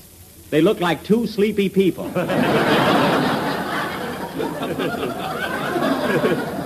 Imagine Allen posing as a fighter. One of these days I'm going to have my picture taken being shot out of a cannon. And in a leopard skin. I'll show him. All right, champ, relax. Take it easy. Lead me to him. I'll get in the ring with Alan any day. What are you laughing at? You wouldn't get in the ring with Ferdinand the Bull. That was very cute, Mary. When Phil has his own program, you're going to be a big help to him. We've got the first show all written. Oh, I see. And what are you going to call your little comedy act? Mary and Phil, corn as you like it. Well, you certainly got the right title. Say, where's Kenny? It's time for him to do a song. Here I am, Jack. Oh, where were you, Kenny? I was over in the corner counting my toes. Counting your toes? Yeah, I count and I still get 22. Kenny, either your arithmetic is bad or Ripley is waiting for you. And next time, don't come in here with such a silly routine of talk. Well, I was just trying it out for Phil's new show. Listen, Kenny, I just said that a while ago when I was mad. Phil isn't going to have his own show. He is, too. He offered me $8,000 in car fare. Oh. He's very generous, isn't he? $8,000 a week, huh? Not only that, I get extra money for writing the program. Oh, you're going to write the show, too. Well, that ought to be worth listening to you. Yeah, not only that... Oh, quiet! Now go ahead with your song. Wait a minute. Say, Phil, is it all right if I sing on this program? Sure, kid, but hold back a little. Now cut out this fooling! Now you get up that microphone, young man, and sing. All right. Oh, shut up! Sing, Cuddles. I mean, Kenny.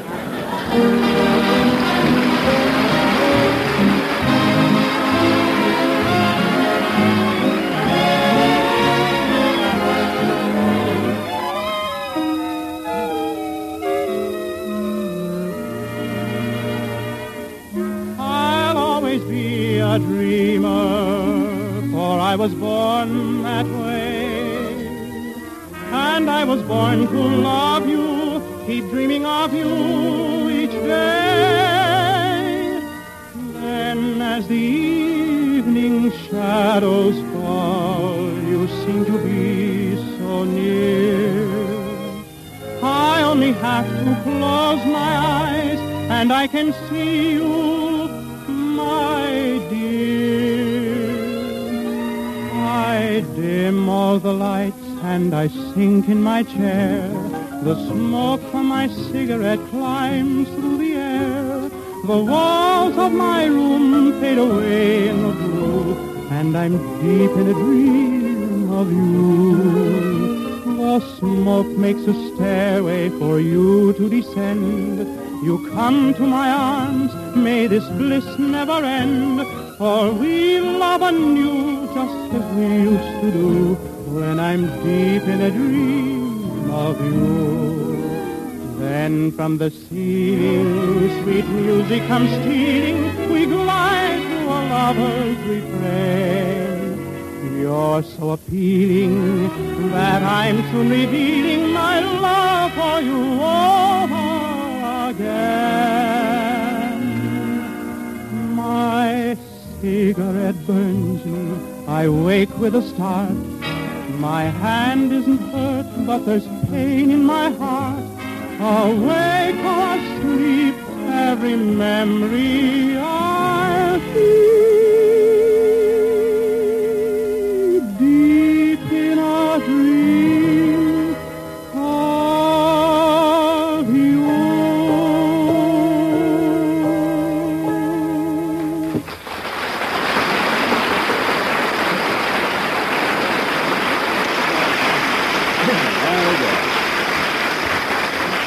That was Deep in a Dream, sung by Kenny Baker. And, Kenny, that's one of the best songs you've sung this year. I know you put so much feeling into it. Really, it was thrilling. Oh, you're just trying to flatter me so I'll stay with your program. Flatter you? I can see through that, brother. Kenny, for 3 years now I've been raving about your voice, and all of a sudden it's flattery. You ungrateful little brat. Now, wait a minute, you. Don't aggravate my tenor. Phil, I refuse to continue this discussion about your imaginary program. However, if you do happen to get one, I'd only be too glad to let you have Kenny and Mary. Be sure to take those broken-down troubadours with you. Ah, no, I'm sending them to Paul Whiteman. Well, don't send them COD or they'll return with the Swallows. Anyway, Phil, as far as I'm concerned, you and Kenny and Mary can all go. Just leave me good old Don Wilson and I'm satisfied. Well, you should be. You're still getting more than half. Well, let me ask you something, Mary. Suppose you did go with Phil. Who's going to give you those good, snappy jokes? You mean like that last one? Yeah, don't be cute. Who's going to write your material? Oh, we've got 2 swell writers. Oh, yeah? Who are they? Noel Coward and Maxie Rosenblum. It's a fine combination.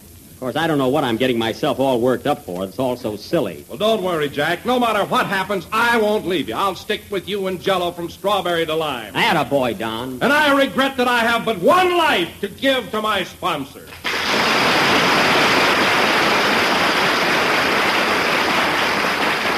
Thanks, John. You're a real pill.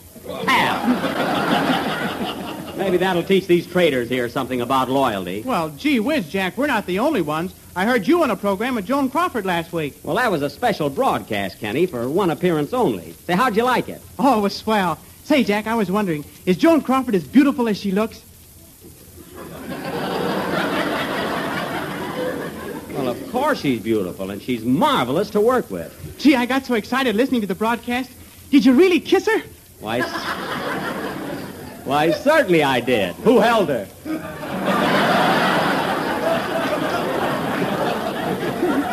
Phil, don't be so flippant. Miss Crawford enjoyed working with me very much. She told me so. And as a little memento of the broadcast, I sent her a lovely bottle of perfume. Well. In fact, I sent Rochester over to her house with it this morning. You were on the air with her a week ago. Why did you wait till today to send her perfume? Rochester was making it. I did nothing of the kind. I sent Joan some real imported stuff. It's called La Lune Bleue de Boeuf de l'Amour. What does that mean? Love at twilight also removes stains.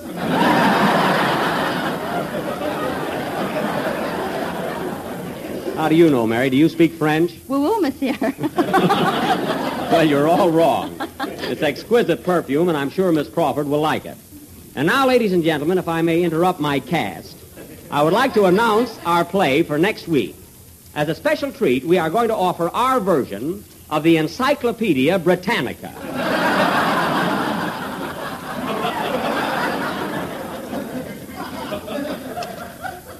Now, I will play the part... pardon me, folks.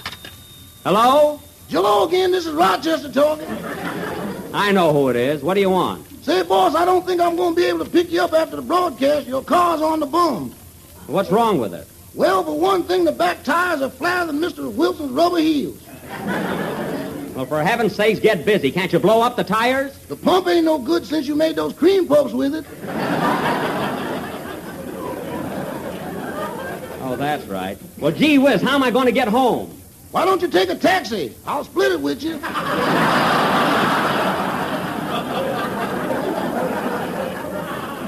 Well, that's very kind of you, but I'll manage somehow. See you later. So long, boy. So long. Oh, Rochester, did you take that perfume over to Miss Crawford? Yes, sir, in person. That's good. Did she open it? No, she just took a slow look at the price tag and then a quick one. Why, darn you, Rochester, I told you to take the price tag off the bottle. Well, don't worry, boss, I raised it. Raised it? I put a 1 in front. It's $12.50 now.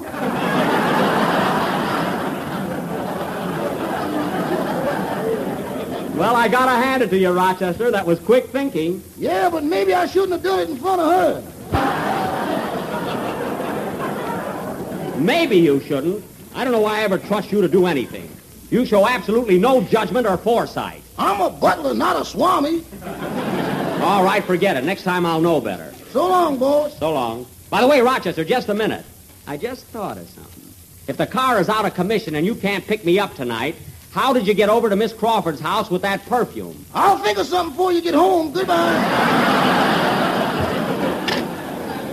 He better think of something. What's the matter, Jack? Listen, Phil, you'll not only have your own program, but you might also have a very good end man. Play, boys. You know, the highest compliment your guest can pay you is to ask for a second helping. Well, here's the dish that's guaranteed to bring them back for more. It's the new Jell-O butterscotch pudding, and let me tell you right now, it's one of the grandest desserts you ever dipped a spoon in. It's mellow and creamy smooth. It has a grand, tempting color like rich golden taffy, and what a flavor. That good old-fashioned butterscotch flavor that you used to love when you were a youngster. And here it is in the new Jell-O butterscotch pudding. so grand you'll just have to taste it to appreciate it. Then try Jell-O chocolate pudding, rich and smooth and real chocolatey. And Jell-O vanilla pudding with a delicate creamy flavor that's delicious. All three Jell-O puddings are quick and easy to prepare with only a few moments cooking. You'll find the simple directions on every package, and the best way is to buy 3 packages at a time. So ask your grocer tomorrow for Jell-O butterscotch, chocolate, and vanilla pudding, the real homemade kind. We're a little late, so good night, folks.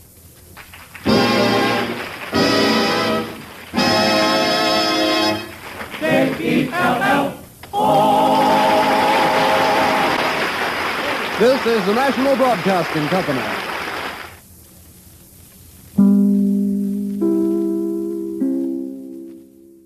So dynamic, so magnetic, so effervescent, so full of energy and vitality. Is it Herman? No. Is it Sherman? No. Is it Eddie? Is it Freddie? Oh, no. Is it Hart? Is it Schaffner? Is it March, perhaps? Oh, you'll never guess it. Don't snap your cap. Here's just Miss Judy Garland. Here's the little gal who's earned a #1 priority in your pinup department, both in your barracks wall and in your heart, Judy Garland. Clang, clang, clang went the trolley. Ding, ding, ding went the bell. Zing, zing, zing went my heartstrings. From the moment I saw him, I fell. Hey everyone, this is Mindi. Thanks for tuning in to another episode of Old Time Radio. Next in our Judy Garland series is her appearance on Screen Guild Theater, or sometimes known as Golf Screen Guild Show, broadcast on January 8th, 1939. This is the premiere episode of what would become a long-running anthology series from 1939 to 1952. 14 seasons, 527 episodes, so that ain't bad. And the very first musical performance you hear from a singer is Judy. Near the end of this episode, you're going to hear a great skit between Jack Benny and Joan Crawford, and I thought this was a lot of fun. I loved their kind of easy rapport. To me, it was really funny. And the show starts off with a song by Judy called Sing of Swing. Big energy, really great up-tempo song, and then she hits this note at the end that keeps going and going and going, and it doesn't falter. And that's just the way she is, apparently. She can just do that. Not everyone can. It was a great start to the show, and then she also sings an operatic style version of Thanks for the Memories, and this one was crazy. Like, I am still surprised. After all the shows I've listened to, after being a fan for so many years, she still surprises me with the abilities that she has to sing different styles and to reinvent songs and do it all at an age where a lot of singers still don't have their own sound or their own style, and she just had them all, so she used what she needed when she wanted. It's just another great performance from her. And I thought it was interesting she was introduced as being 15 years old. In my notes, she's 16, and she's actually going to turn 17 in 1939. And so I suspect that was MGM's doing, because they did push for her to stay as young looking and sounding and acting as possible. It very well could have been a mistake. I just don't think it was, because the way she even speaks it sounds a little bit artificially young, because we've heard her in other programs that predate this by a year, even where she sounds more mature than what she's sounding here. You know, musically, it's never really that much of an issue. It's always in the speaking voice that it becomes an interesting side note. I think she was probably instructed to act a little childlike and impatient and a little bit too young for her age and her maturity level at that point. That's always up for debate, I'm sure. Behind the scenes, they are kind of in the full swing of The Wizard of Oz in the filming. About a week prior, they had started the Haunted Forest sequence, and they've got some flying monkeys going on already, and the opening of Munchkinland is actually shot and finished the way that we see it in the film, so they're well underway. And then, you know, as always, The Wizard of Oz is always surrounded by these myths, crazy stuff that, you know, a majority of people that were there said actually didn't happen, but then there were the totally legitimate things that happened that were still kind of weird. Most of us know that Margaret Hamilton, the Wicked Witch, was burned after the first take of her melting. The first take was the one they had to use. So this has already happened. So Margaret Hamilton's already off recovering, and she'll be off for another month. Something I didn't know was her stand-in, a woman named Betty Danko. She was injured while filming one of the flying broom stunts. A flying monkey during a flying sequence was completely dropped and injured, not seriously, but it was a flying monkey that needed some time off. Even Toto, which I had no idea about this either, Toto was stepped on at one point, so Toto had to leave for a couple of days. Like, even the dog had to take some sick leave. It was a bang up of a movie shoot. And, the Technicolor technology was very new, and there was just a long delay in getting each scene set up and getting the lighting correct, and they had to do a lot of testing to make sure that things were appearing that the way that they needed them to, and so that it really made for a very interesting, long, complicated movie production. A lot of her co-stars,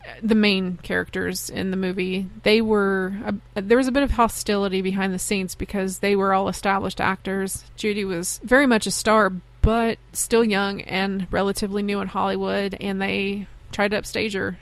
This was more about them, and I think it was Margaret Hamilton even was one of the people who said it's a testament to Judy's talent that she was able to get it left, right, and sideways and still stand in enough command of the screen that the movie remained about Dorothy, that you were centered on her character and her journey and her scenes. She was the star. I think I can agree with that because all of the colorful side characters and scenery and all of that stuff that makes The Wizard of Oz great is only great because you have this fantastic role of Dorothy, this girl that is completely normal, experiencing all of these wonderful things right along with you. It's just interesting to see what a masterpiece came out of a lot of drama and a lot of ego clashing and a lot of mishap. It's just amazing that this movie came out the way it did. So anyway, enjoy this piece of radio history. It's a fast 30 minutes that you're about to listen to, so have fun.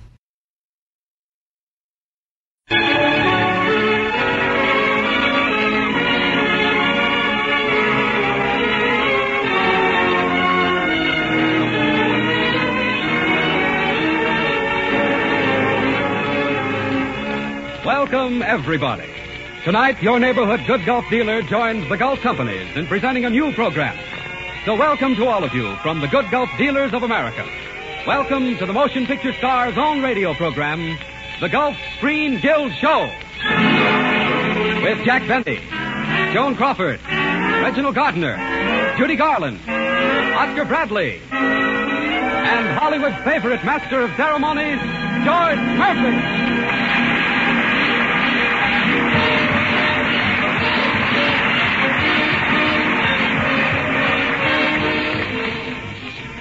Good evening, ladies and gentlemen, and welcome to the Screen Guild Show. Maybe you're wondering why we call this the Motion Picture Star's own program. Well, you see, it's this way. This show is written, directed, and acted by the greatest names in the motion picture industry, with every type of entertainment that represents Hollywood. Reviews, musical comedies, dramatic shows, different writers, directors, and stars each week. But most important, the money that the Gulf Oil Companies pay the stars for appearing on this program will be turned over to the Motion Picture Relief Fund. So you see, it is really our own program. And we hope that you have as much fun listening to it as we have bringing it to you. So let's swing right into the show with a star who still manages to keep her youthful appearance in spite of her 15 years. Judy Garland.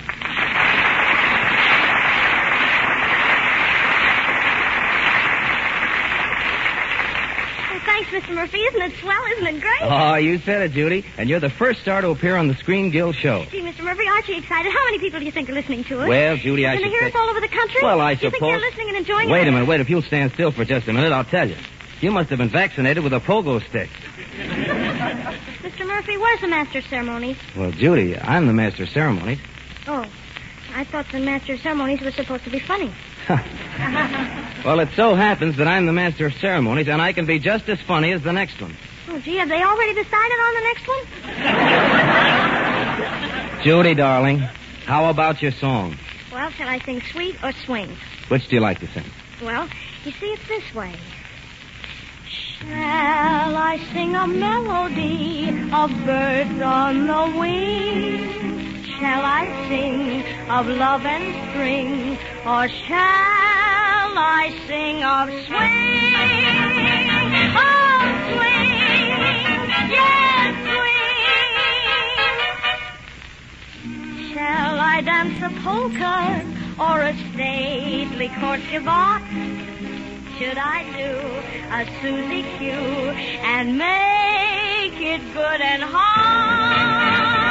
Too hot, too hot. Should I do what mother tells me to and be a slightly dull but model little daughter? Or should I merge with this terrific urge to get right up and do my stuff, not to gay but gay enough? Hey, hey, ho, ho. He just says that I should sing of love and spring, but I will not sing of love and spring, for when I sing, I'm gonna sing, I wanna sing, I'm gonna sing of spring. I wanna hear a horn toot against the beat, I wanna feel the money water from the feet, I wanna kill myself and dance down the street, I wanna stand right up and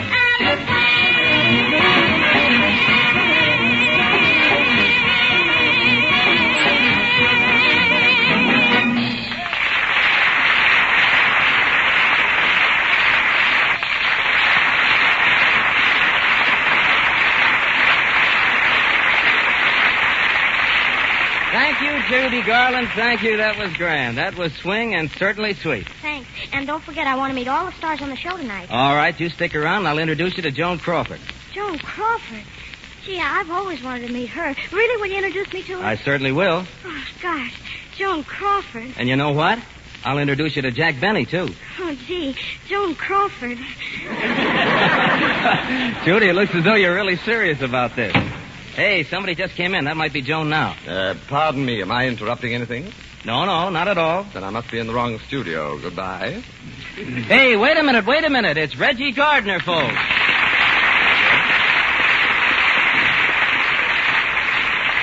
Well, Reggie, it's really a pleasure to see you here, and it's awfully nice of you to be on this first program, in spite of your broken arm. Oh, my arm's much better, thanks. In fact, it's practically healed. Then why don't you take off the sling? I would, but it's holding up my pants. You see, I can't afford a butler. Frightful, isn't it? Say, Mr. Murphy, when are you going to introduce me to Joan Crawford? Judy, look, I'll introduce you to Joan Crawford just as soon as she gets here. Hasn't Joan been on yet? No, and we're waiting for Jack Benny, too. He just finished his own program, and he's... He'll like that. You see, Jack just finished his own program, and right now he's in a police car. Oh, really? I heard his show, but I didn't think it was that bad. You know, I heard a lot of radio programs while lying in the hospital with my broken arm. In fact, that's all I did. I didn't get any sleep at all. You see, being in one room so long brought back my old phobia of believing that the furniture and everything in the room was alive. With the exception of my night nurse, of course, who definitely wasn't. I actually believe that all inanimate objects are alive, and along this line, the most alive thing I've ever seen is a railway engine. Not only is it alive, but it's livid, furious. It loathes humanity. The only human who isn't afraid of it, I can't think why, is the engineer who leans out of his cab and waits for the signal to go. And when he gets the signal, he turns around and catches hold of a handle, pulls it down, and this livid beast is unleashed. Like this.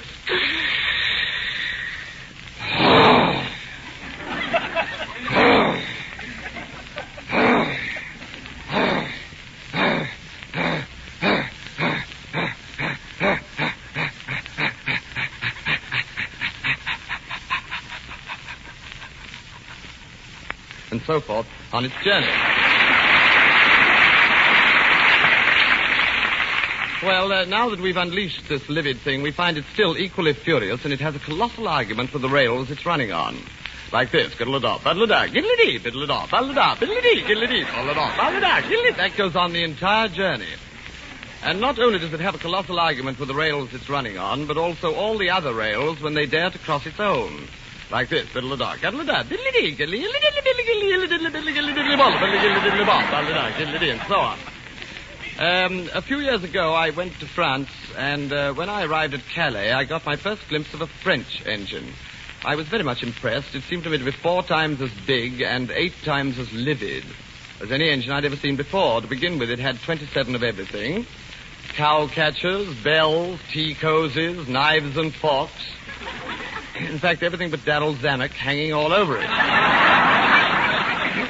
And when I was crossing the rails to get to the platform on the other side where I was to catch my train, I had to walk in front of this frightful monster, so I cowered away from it, and suddenly, to my amazement, it let out an extraordinarily effeminate voice. It seemed to me to be so enormously masculine, and yet as it started on its journey for Paris, all it managed to summon up was...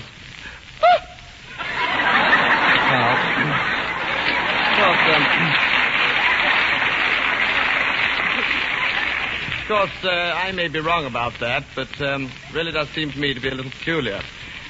Now, before I end this bit of nonsense, I would like to tell you the one thing that an engine really loathes more than anything else, and that is another engine coming in the opposite direction. That it cannot bear. And by this time, you're well on your trip, and you've settled down quite calmly to diddle-a-dom, buddle-a-da, diddle-a-dee, boddle-a-da, and all the other maddening noises, when suddenly, to your horror, this new thing bursts upon you and nearly knocks you on the carriage floor. It's the most frightening thing in the world, and it goes like this. Diddle-a-da, diddle-a-da, diddle-a-dee, diddle-a-da, yeah. Hell-a-da, hell-a-da, hell-a-da, hell-a-da, hell-a-da, hell-a-da, hell-a-da, hell-a-da, hell-a-da, hell-a-da, diddle-a-da, diddle-a-dee, diddle-a-da. But it's very silly, don't bother. It's just my own personal code.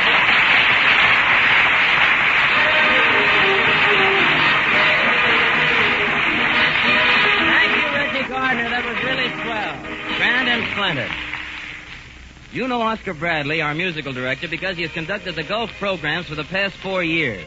But we've known him since the days he conducted such great New York successes as Showboat, Rio Rita, The Desert Song, and many others. Tonight, he goes a little jitterbug with Jeepers Creepers and Say It With a Kiss from the Warner Brothers picture, Going Places. Okay, Oscar, go places.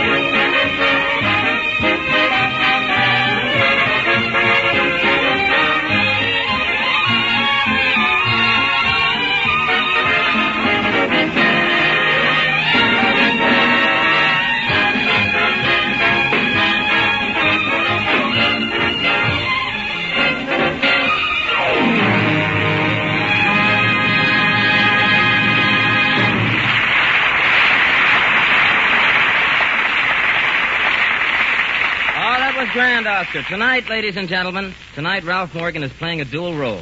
He is here not only as president of the Screen Actors Guild, but also to represent Gene Herschel, president of the Motion Picture Relief Fund, who is in New York. Ladies and gentlemen, our president, Ralph Morgan.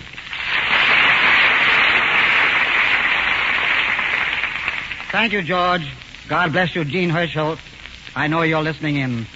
Ladies and gentlemen, it's a real pleasure that I present Colonel Drake, president of the Gulf Oil Corporation and the Gulf Refining Company. Colonel Drake has been a vital factor in offering this new series of programs to you for your entertainment.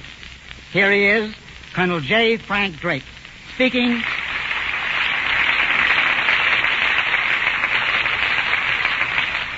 speaking in behalf of the Gulf companies and of your independent, good Gulf dealers. Thank you, Mr. Morgan. Ladies and gentlemen, during the past 7 years, Gulf has pioneered in bringing you many unusual phases of radio entertainment for the first time. Your good Gulf dealers and the Gulf companies have had the privilege of sponsoring a long series of famous stars, including the best loved of all, a man I am proud to have known as a friend, America's own Will Rogers. This year, we have searched for a new frontier in the radio field. We feel that we have found it in the Screen Guild show, which brings you practically all the leading stars, the featured players, and the directors and writers in Hollywood. We hope that in this way we shall open new frontiers of enjoyment to you and to millions of other Americans. It has been possible for Gulf to sponsor a program of such a wide scope only because of the cooperation of the Motion Picture Relief Fund, the Screen Actors, Writers, and Directors Guilds, and the Motion Picture Producers. We think it worthy of your attention that the amount paid by the sponsor for talent on this program will be placed in a special fund to build a home for the care of aged and indigent people from all branches of the film industry. We feel that this is a humane and very worthwhile project, and we are proud to be associated with it. We hope also that this is the kind of entertainment that all of you will enjoy, and that you will find the Screen Guild show worthy of your continued support.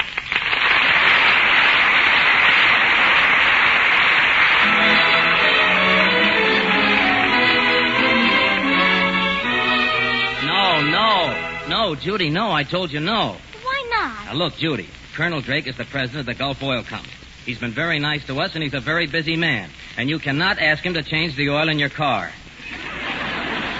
Besides, he's not dressed for it. Incidentally, young lady, there's something I want to ask you. There's a very disturbing rumor going around that you're a jitterbug. Why, I am not. I like opera just as well. Well, all I know is what Mickey Rooney and some of those old-timers are saying around. Well, I'm operatic and I can prove it. That is, if Oscar Bradley will help me. Oscar, the lady waits. Rodolfo.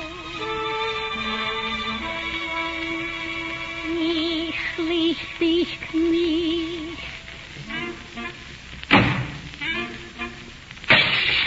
Ah, what was that? Methinks it was the voice of my nurse. She must not find you here, or else she'll kill you. So go, my beloved. Go, my beloved.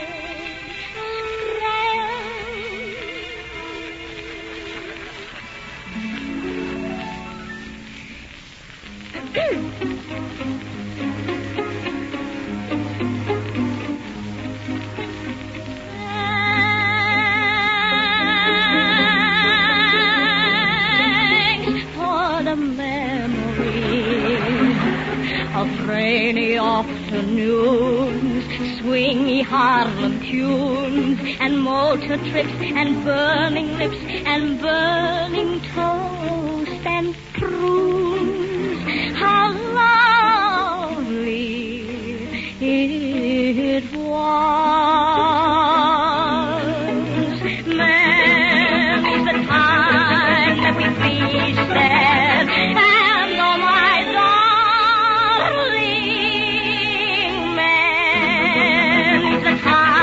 that we frosted.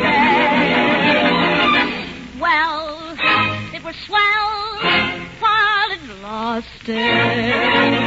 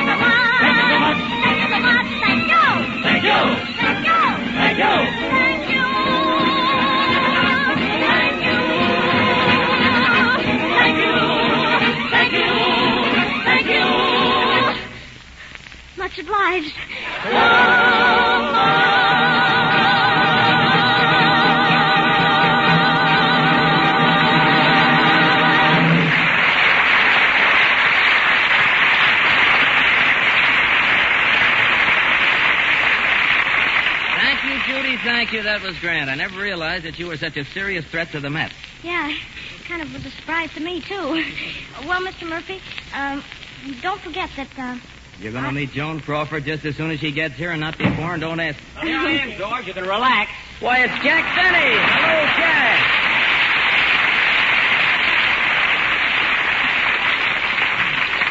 Well, George, I bet you were kind of worried that I wouldn't get here on time, weren't you? Weren't you worried? No, we weren't worried, Jack. Not at all. Well, weren't you worried even a little bit? No, not even a little bit. Darn it, I was hiding for nothing. You know, George, I had an awful time getting here. It's the last time I'll go any place with a police escort, believe me. Why, Jack, I should think you'd feel flattered. It's quite an honor to have them send a police car for you. Police car nothing. They sent 2 cops on motorcycles, and I had to run between them.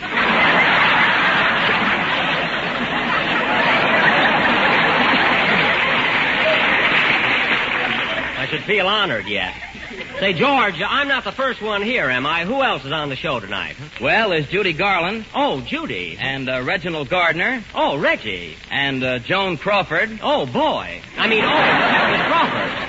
You know, George, a funny thing. Now, I know nearly everybody in Hollywood, and yet I've never been able to... I've never had the pleasure of meeting Miss Crawford. You haven't? No. Oh, we've been at the same places at the same time, like the Rose Bowl game and America, but we never seem to rub elbows. Is that so? Not that I'd recognize her elbow if I rubbed it, but really, George, I would love to meet her. Well, Jack, your desire is about to be fulfilled. Ladies and gentlemen, Miss Joan Crawford.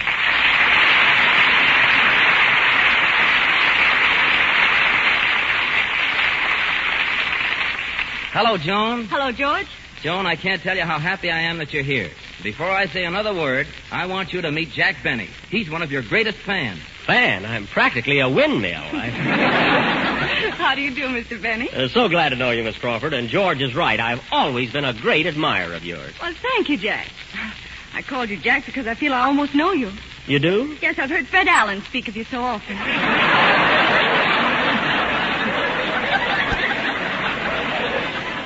Oh, you have? Well, stop staring at me. I'm sorry. Listen, Miss Crawford, you know, Allen has been saying a lot of things about me, but don't believe a word that comes out of his nose. Oh,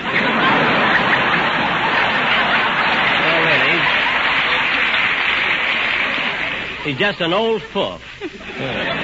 Jack, I hate to take sides, but I listen to your program nearly every Sunday, and I've heard you say some pretty awful things. About Allen? No, just some pretty awful things. Well, it's nice to know that you listen anyway. And by the way, Joan, you don't mind my calling you Joan, do you? No, not at all. It's such a short program, and if you can save a syllable here and there, they add up. Now, I started to say, Joan, I saw your latest picture, The Shining Hour, and I thought that you... Joan. Yes? This is Judy Garland. She's been so anxious to meet you. Hello, Judy. Gosh, Miss Crawford, you're my favorite star. The child cute. You know, Joan, as I was saying... Thank you so much, Judy. Now, in The Shining Hour, Joan, your performance... Gee, Miss Crawford, when I grow up, I want to be just like you. Well, you know, Joan, your performance... And I will be, too, someday. Judy, sweetheart, you're getting in my hair. Well, I won't get lost.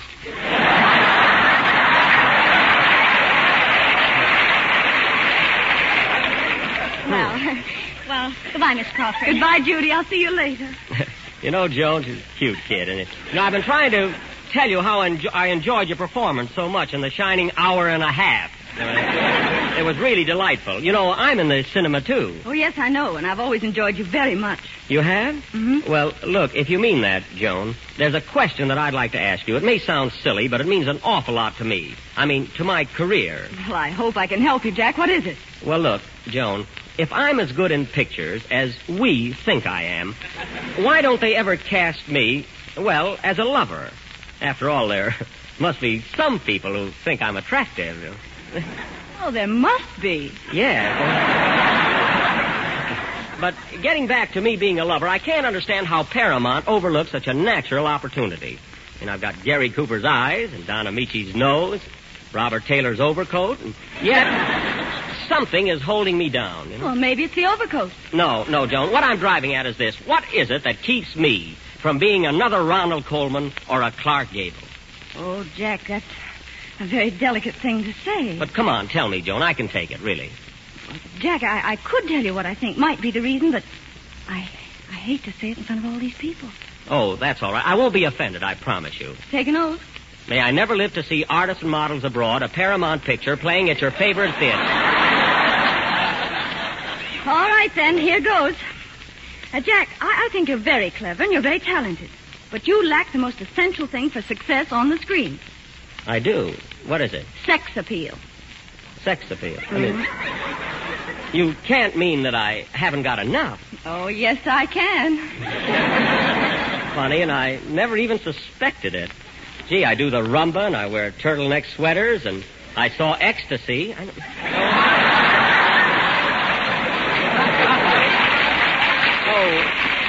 Jack. I don't know. Jack, let me try to explain it to you. Suppose you weren't Jack Benny. Suppose you were Ronald Coleman or Clark Gable. Oh, if you were Gable, do you think I could just stand here coldly, calmly talking to you? Well... No. Why, if you were Gable, well, I couldn't stay away from you. I'd want to get closer to you, like this. I'd even want to caress your cheek, like this. And I'd want to kiss you, like this. You see? I didn't feel a thing. That's funny. I was a wreck.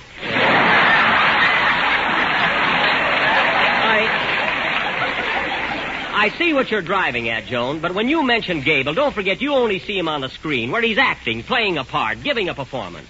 Why, it's all a matter of environment, surroundings, circumstances, music, dim lights. That's what it is. Oh, no, you're wrong about that, Jack. No, I'm not. It's all atmosphere. I can prove it to you, Joan. How? Now, look, I want you to close your eyes and forget I'm Jack Benny.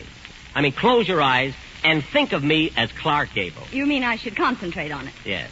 Now, remember, I'm not Jack Benny. I'm Clark Gable. I'm Clark Gable. Clark Gable. Got it? Yes, Jack. All right, I'm Jack Gable. I mean, what's in a name? Now, look, we'll play a love scene together, a real fervent love scene. I'll show you that my kiss and Gable's, it's the same thing. Are you ready? Yes, I'm ready. All right. Now, close your eyes and we'll start. Dim the lights, please. Dimmer.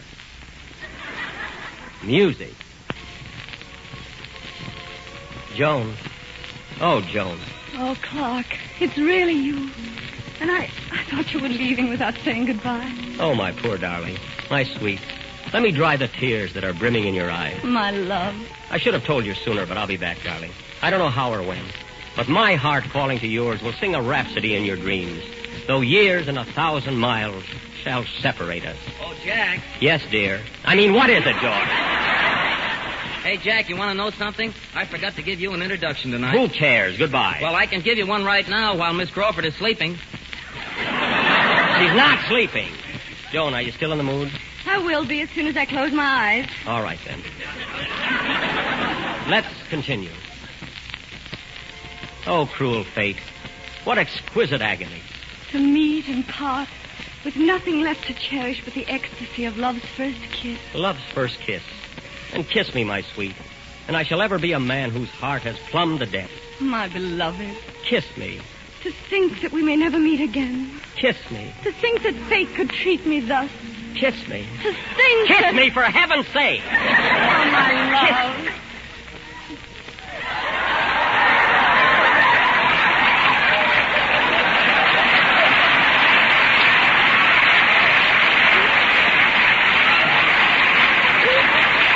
Well, Joan, well, what do you think of that? Joan, help! What's the matter, Jack? Was there an accident? Accident? Accident. Revive her, boys. I'm going out for a smoke. Why, Jack! Sex appeal.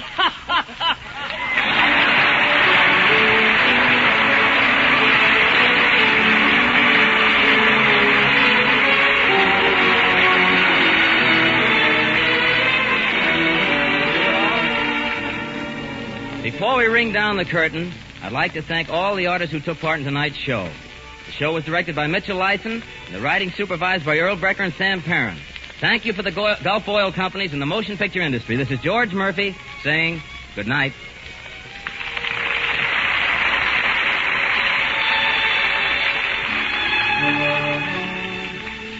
Tonight's Screen Guild Show was the first of a new series bringing you all the most famous artists in Hollywood. Next week, same time, same station, the good golf dealer in your neighborhood joins the golf companies in welcoming you to another Screen Guild show with Oscar Bradley's orchestra and your master of ceremonies, George Murphy. With Fred Astaire, Gino Corrado, Herbert Marshall, Franklin Pangborn, and Loretta Young in an original musical comedy directed by Ernst Lubitsch. We are grateful to MGM for Joan Crawford, Judy Garland, and George Murphy, to General Foods and Jell-O for Jack Benny. Thanks for the memory is from the motion picture of the same name.